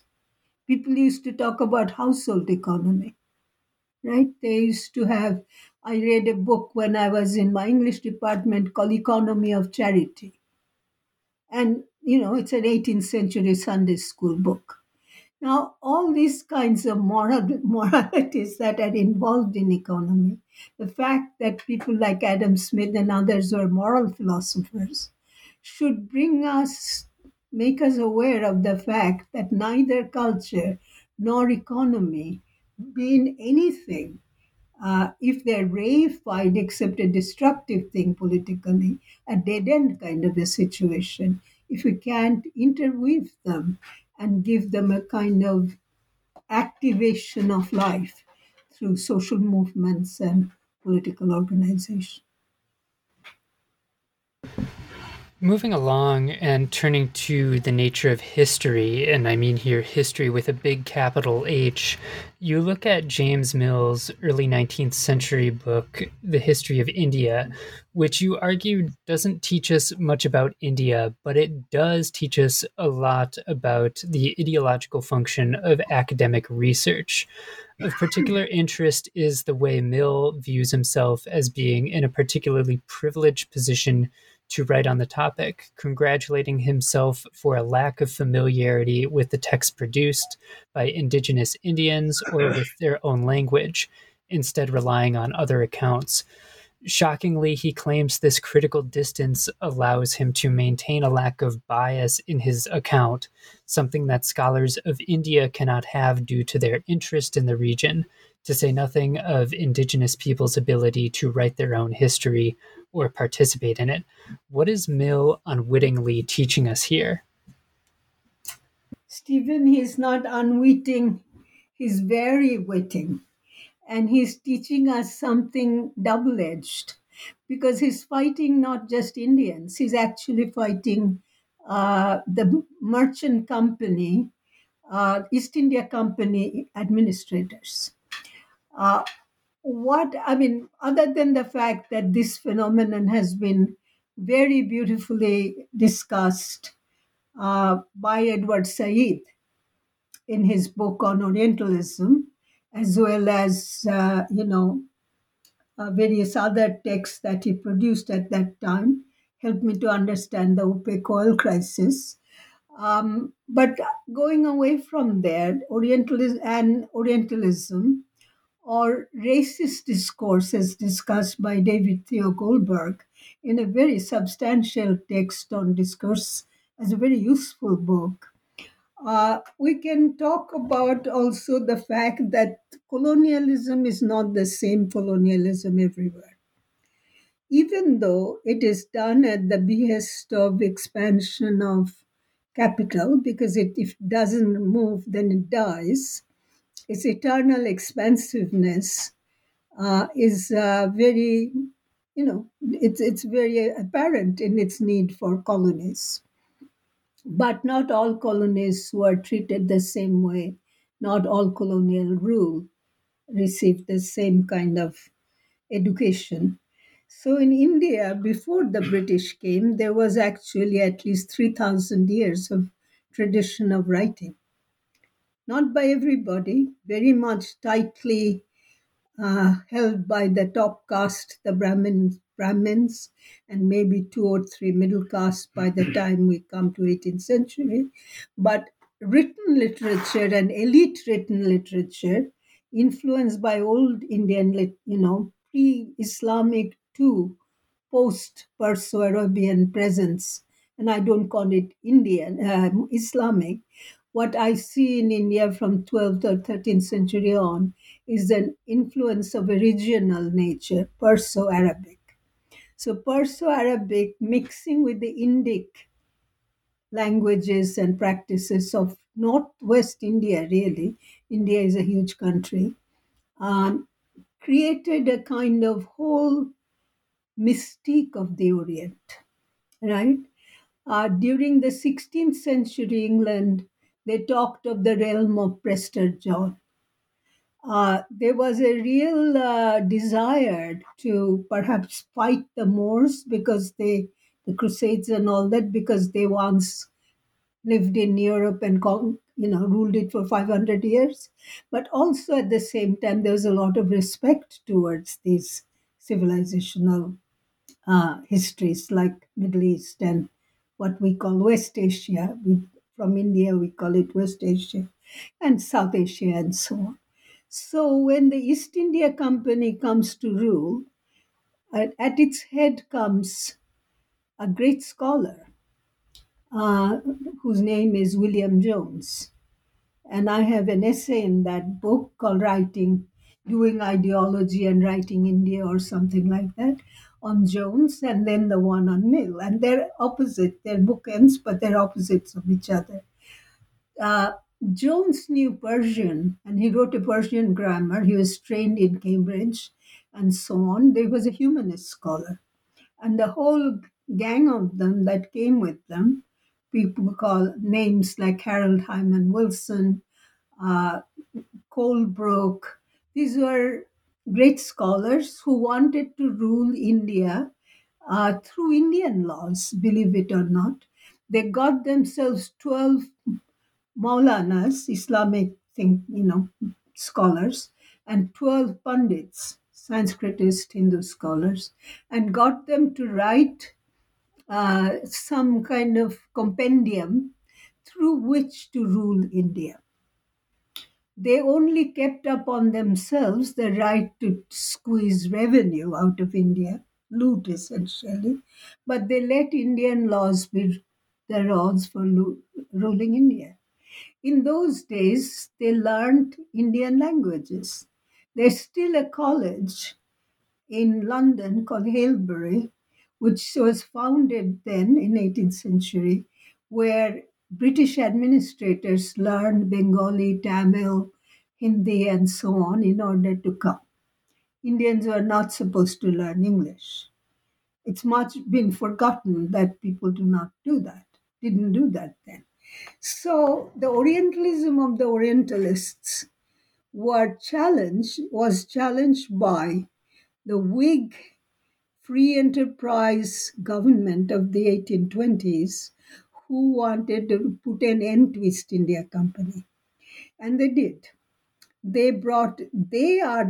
James Mill and his son John Stuart were Whiggish in their persuasion, utilitarian in their philosophy, and certainly anti-democratic in their understanding of India as a colony. So here we have a situation where then we see that a construct is created in each case. For the Orientalists, India becomes equal to some texts, and the Germans follow it through people like Max Muller, who never went to India but became a great scholar of Sanskrit, and it's true he was. But he constructed in India, and the Orientalists thought of it as a ruling category. Similarly, the Stuart Mills and James Mill, these people are also constructed in India, which was not missionary either, though there was a strong Methodist influence, but it wasn't so strong. It was very utilitarian and a believer in free trade, Whereas East India Company was a monopolistic thing, like Hudson's Bay Company, Merchants Capital. They were the British government, the one following Orientalism.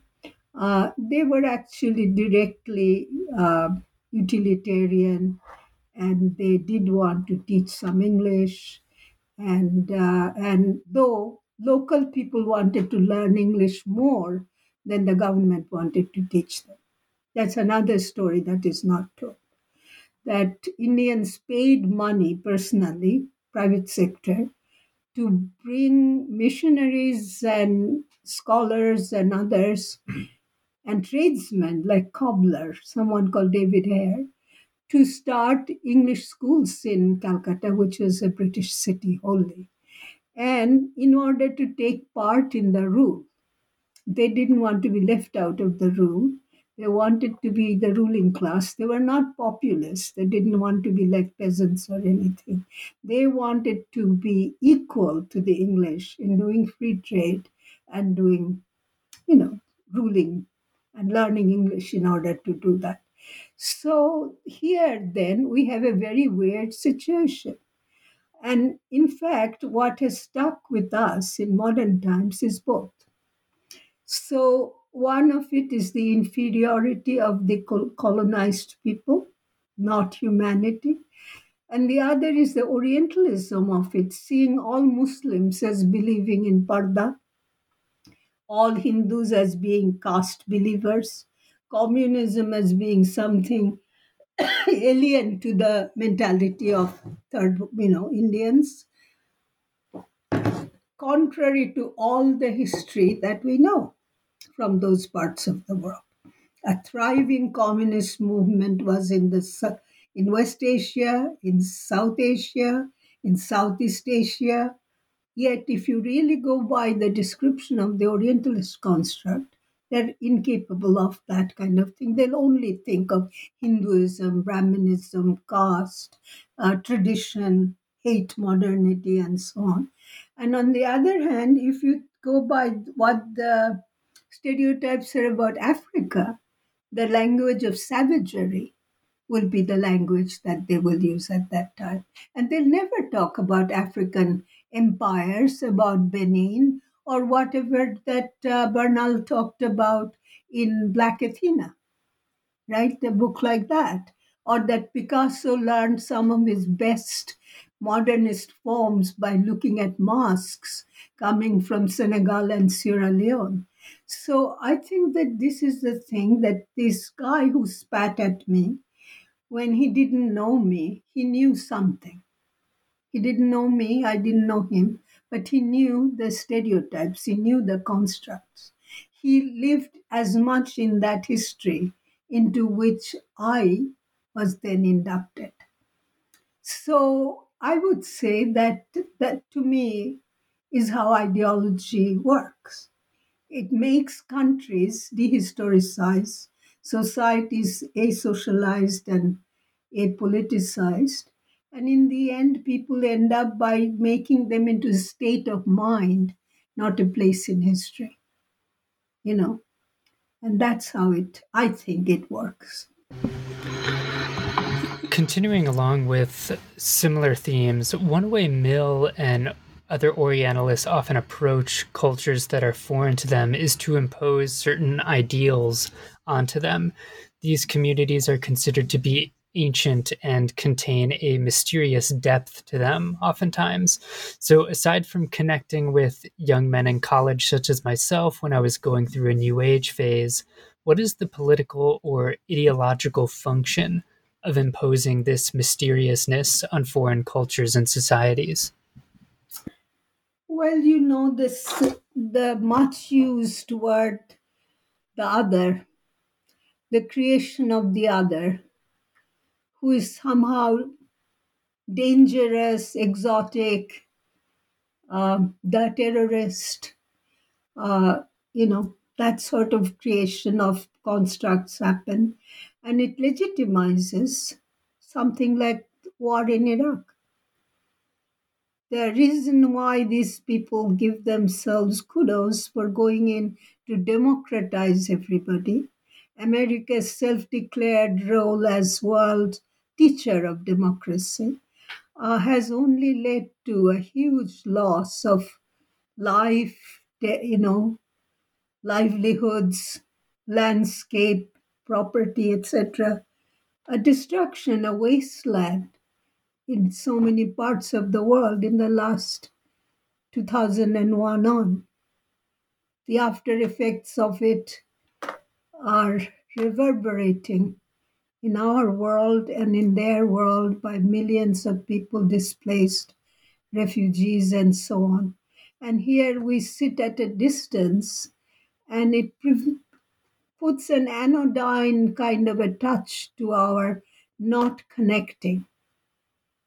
Right? Many people do. In spite of it all, majority of people will decry the destruction of peoples all over the world. But the fact is, there's still a patina of meaning or loss of meaning in lives of other people, the others, because they quote unquote don't feel like what we feel like.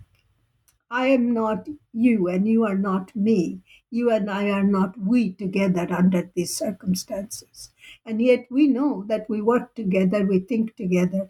There are different aspects of life and relations, social relations, on which our comprehension and our politics is built.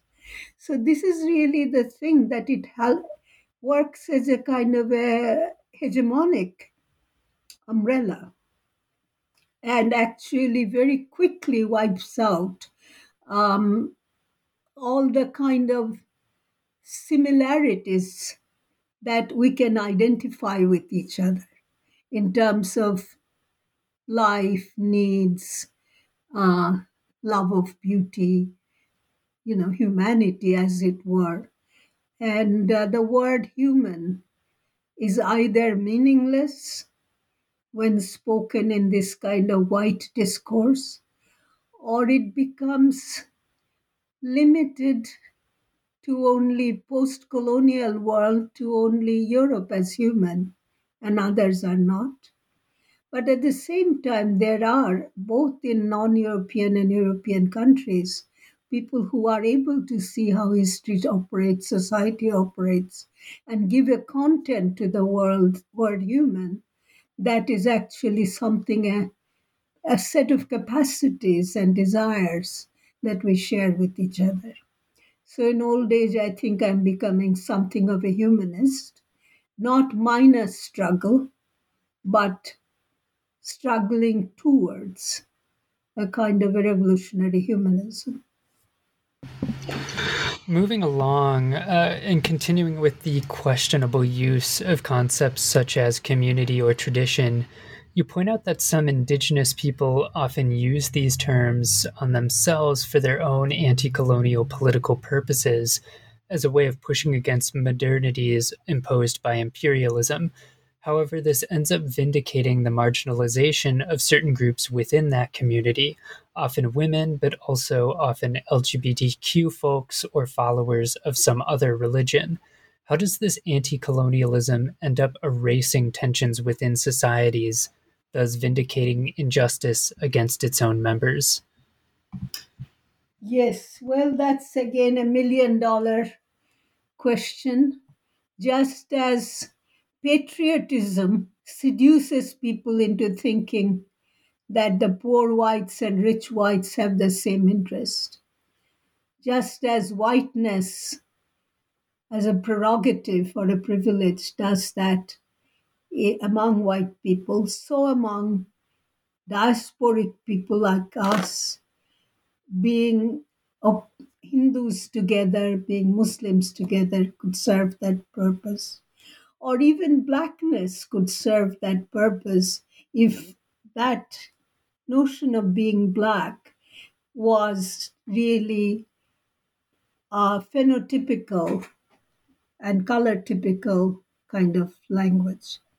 Now, with the rise of indigenous politics in North America, for the first time after a long time, when I came here, Leonard Peltier went to prison a little after that.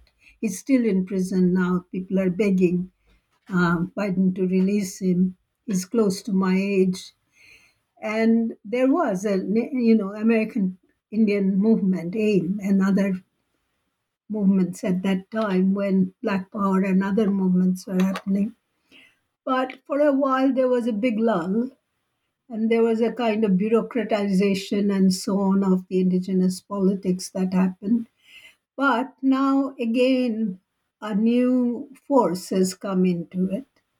And I would say that this new force is a very complicated phenomenon. It may have a nostalgia for the future, in the sense that this nostalgia for the past is becoming the past we would like to have now and in the future. And the idea being that the past was one of equalist nature, past was not racist, sexist, unequal, and democratic.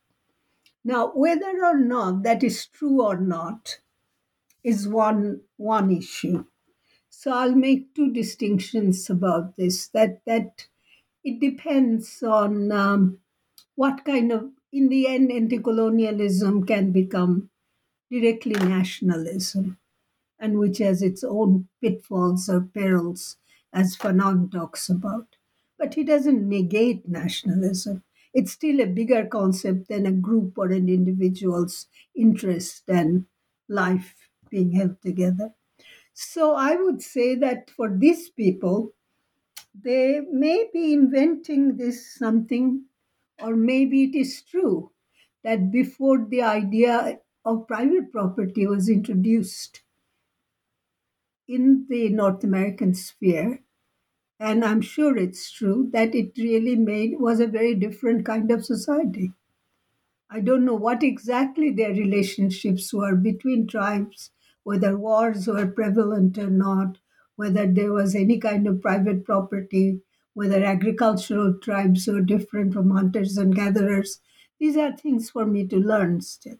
But I could say that if the tradition, let's say in books by people like uh, Andrea Smith or um, Leanne Betosumakis Simpson and others, is that it was a past of equality. This is what we strive to. I would think that these are progressive myths of history.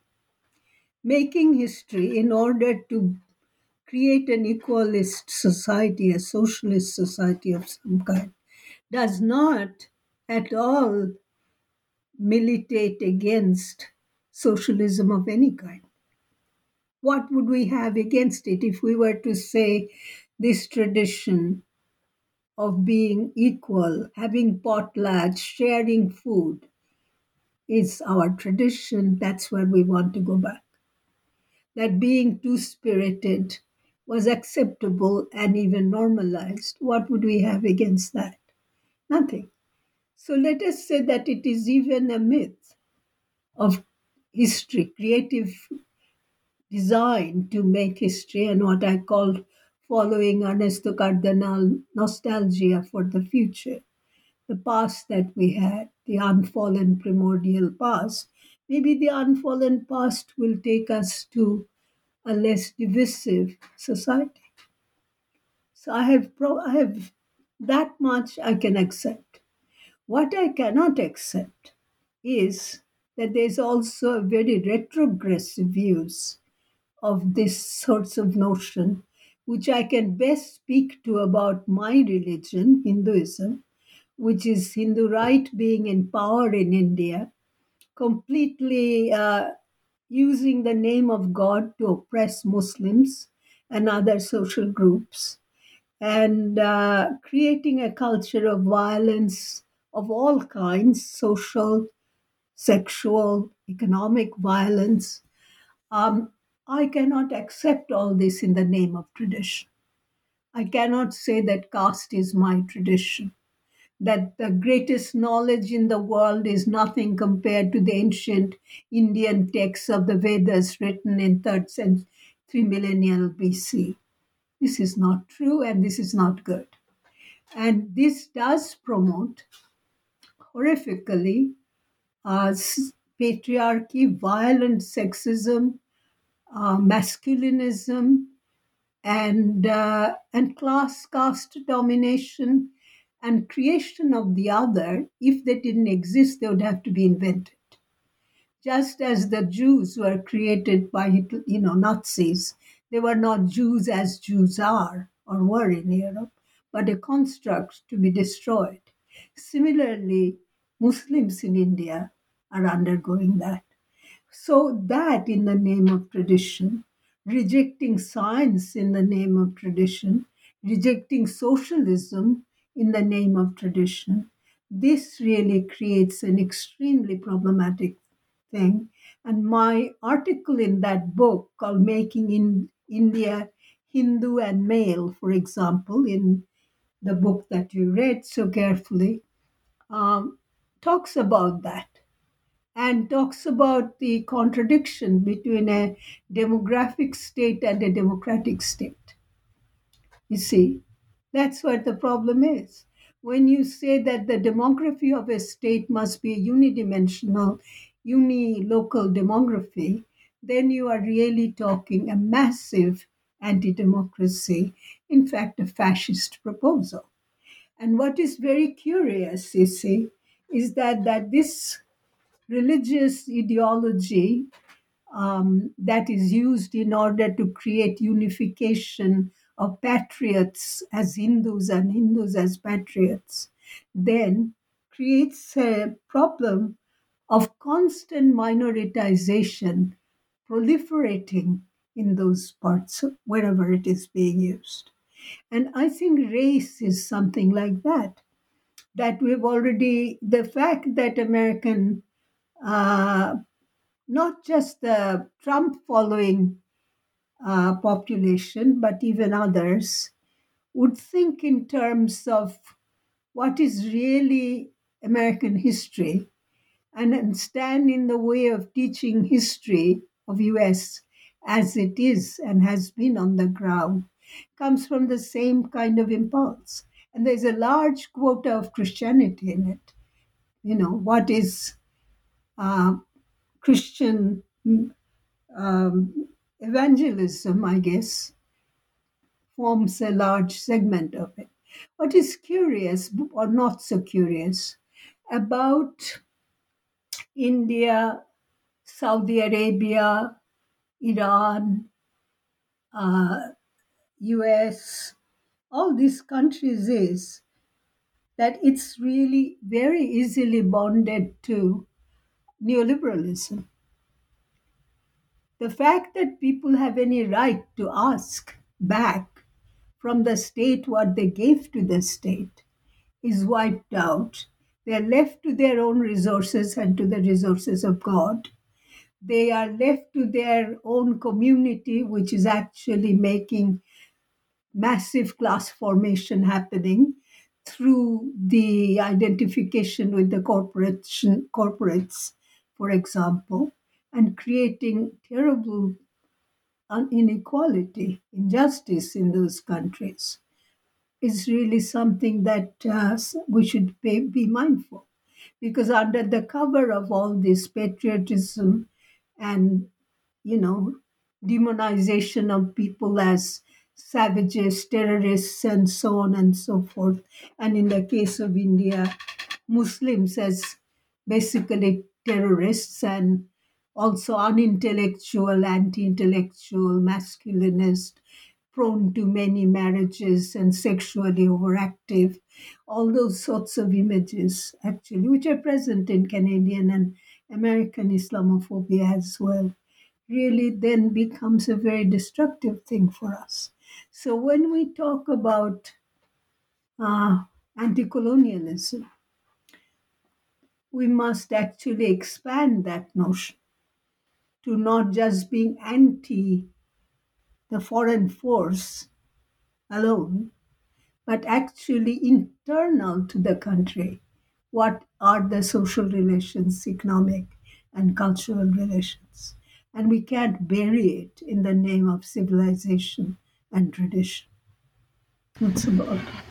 Yeah, you're speaking to the final question I have for you. So, in closing, when reading your essay in this book, Pygmalion Nation, I noticed it was published in 2000, so shortly before the September 11 attacks and the retaliatory invasions of the Middle East, which were often justified by pointing towards the oppression of women and LGBT folks. This is obviously a cynical use and abuse of justice to justify imperial domination, uh, but it does raise a difficult problem of how to speak against imperialism without surrendering those still stuck in such situations. So, in closing, what sort of politics is needed to fight for international emancipation of all peoples that neither falls for the nostalgia of some organic community or imperial invasion disguised as emancipation? Hmm. Well, though I'm not born a Christian, I could tell you that the devil quotes the scripture. The devil is as familiar with the scripture as all believing Christians are. So I would say that talking about being good to queer people, being good to women in third world countries, damning all the population, culture, and civilization there is a very, very convenient sleight of hand, right? Bush's war against Afghanistan, we used to call it Bush's feminist war, because his wife, Laura Bush, and Sherry Blair together became a big, strong force and drew Gloria Steinem and others in, and they went to rescue the woman, which the Brits thought that they were doing too in relation to India. They're rescuing the brown woman, as Gayatri Spivak put it in Can the Subaltern Speak, from brown men. So our recourse is to such, you know, rescuers, ours, they bring our salvation. But just as that is a problem, uh, it is also a justification given to people at large through the kind of ideological devices we have so far talked about, that I've spoken about in my book, to justify attacking, let us say, Iraq. If you remember, after the first Gulf War, that terrible grandmother, Madeleine Albright, was asked whether or not it was really worthwhile to kill so many children and destroy a country like that, to save Iraq for democracy. Was it worthwhile? She said, on consideration, yes, it was. Similarly, Afghanistan, you see now, they nearly never cared for Iraqis, Syrians, Afghans, nobody. Some other bigger imperial agenda was taking place. So if we are going to fight these attempts of, well, not attempts, fully realized um, adventures of destruction in the world, we have to demythicize and unveil the kind of social historical struggle that these things help to cover up. And on the other hand, in the countries themselves, we should also unveil what the social and class formations have been there. History has not stood still because some stereotypical thinkers think in colonial discourse these places are outside of history. They're not. Iran, for example, before the coming of Khomeini and the Islamic Revolution, had a thriving communist left-wing culture. And so that is something that we have to think about as well. And we must sympathize, if we want to be social solidarity, to the social political movements in those parts of the world, not to a kind of a civilization and a cultural bloc. India, for example, recently had a massive year long struggle of farmers against Modi to push back from corporate agricultural policies and selling of land and agricultural land to foreign vertically organized corporations from the West. And they actually struggled and pushed Modi back from being able to put the bill, carry this bill, and they made it, it became an act and they unrolled the act back. Now we have to sympathize with them. We have to have a better direct knowledge of who's doing what politics in our parts, my part of the world, or I would say our in the sense of the third world parts of the world. And there we will find as much division of opinion, as much division of, of interests, of class, of race and gender or caste, and you know who to sympathize with. Just whoever you will sympathize with in your own world, you will in those parts of the world. So our anti imperialism will only gain by supporting their anti imperialism. Otherwise, if we just sort of say, well, all right, I take India under my wing and anything my country, good or bad, my mother, drunk or sober, that is the politics we adopt, then we are falling into a total ideological vision of the world, not what is going on, not what is actually happening, but what is actually a fabrication in the course of legitimacy establishment. So, my invitation to my left comrades, to you and all others, is that you find out more, force the media to give more news about what's going on in different parts of the world, and get rid of this missionary impulse by people of color and white people, let's say from Canada and US, to go and rescue people in other parts of the world. They don't need rescuing, they need solidarity. And on that, I'll end. Yeah, that's a great note to end on. So we're at just a little over 2 hours. So I want to just say, Imani Banerjee, thank you so much for being so generous with your time and coming on and talking with me. Well, I want to thank you very much for taking the trouble of doing this. It's actually a privilege to be able to talk to someone like you who read, who understood, and asked me very good questions without standing in my way, but at the same time prompting me to speak. So I really want to thank you. I don't think I've ever gotten this opportunity. So thank you for that. My pleasure.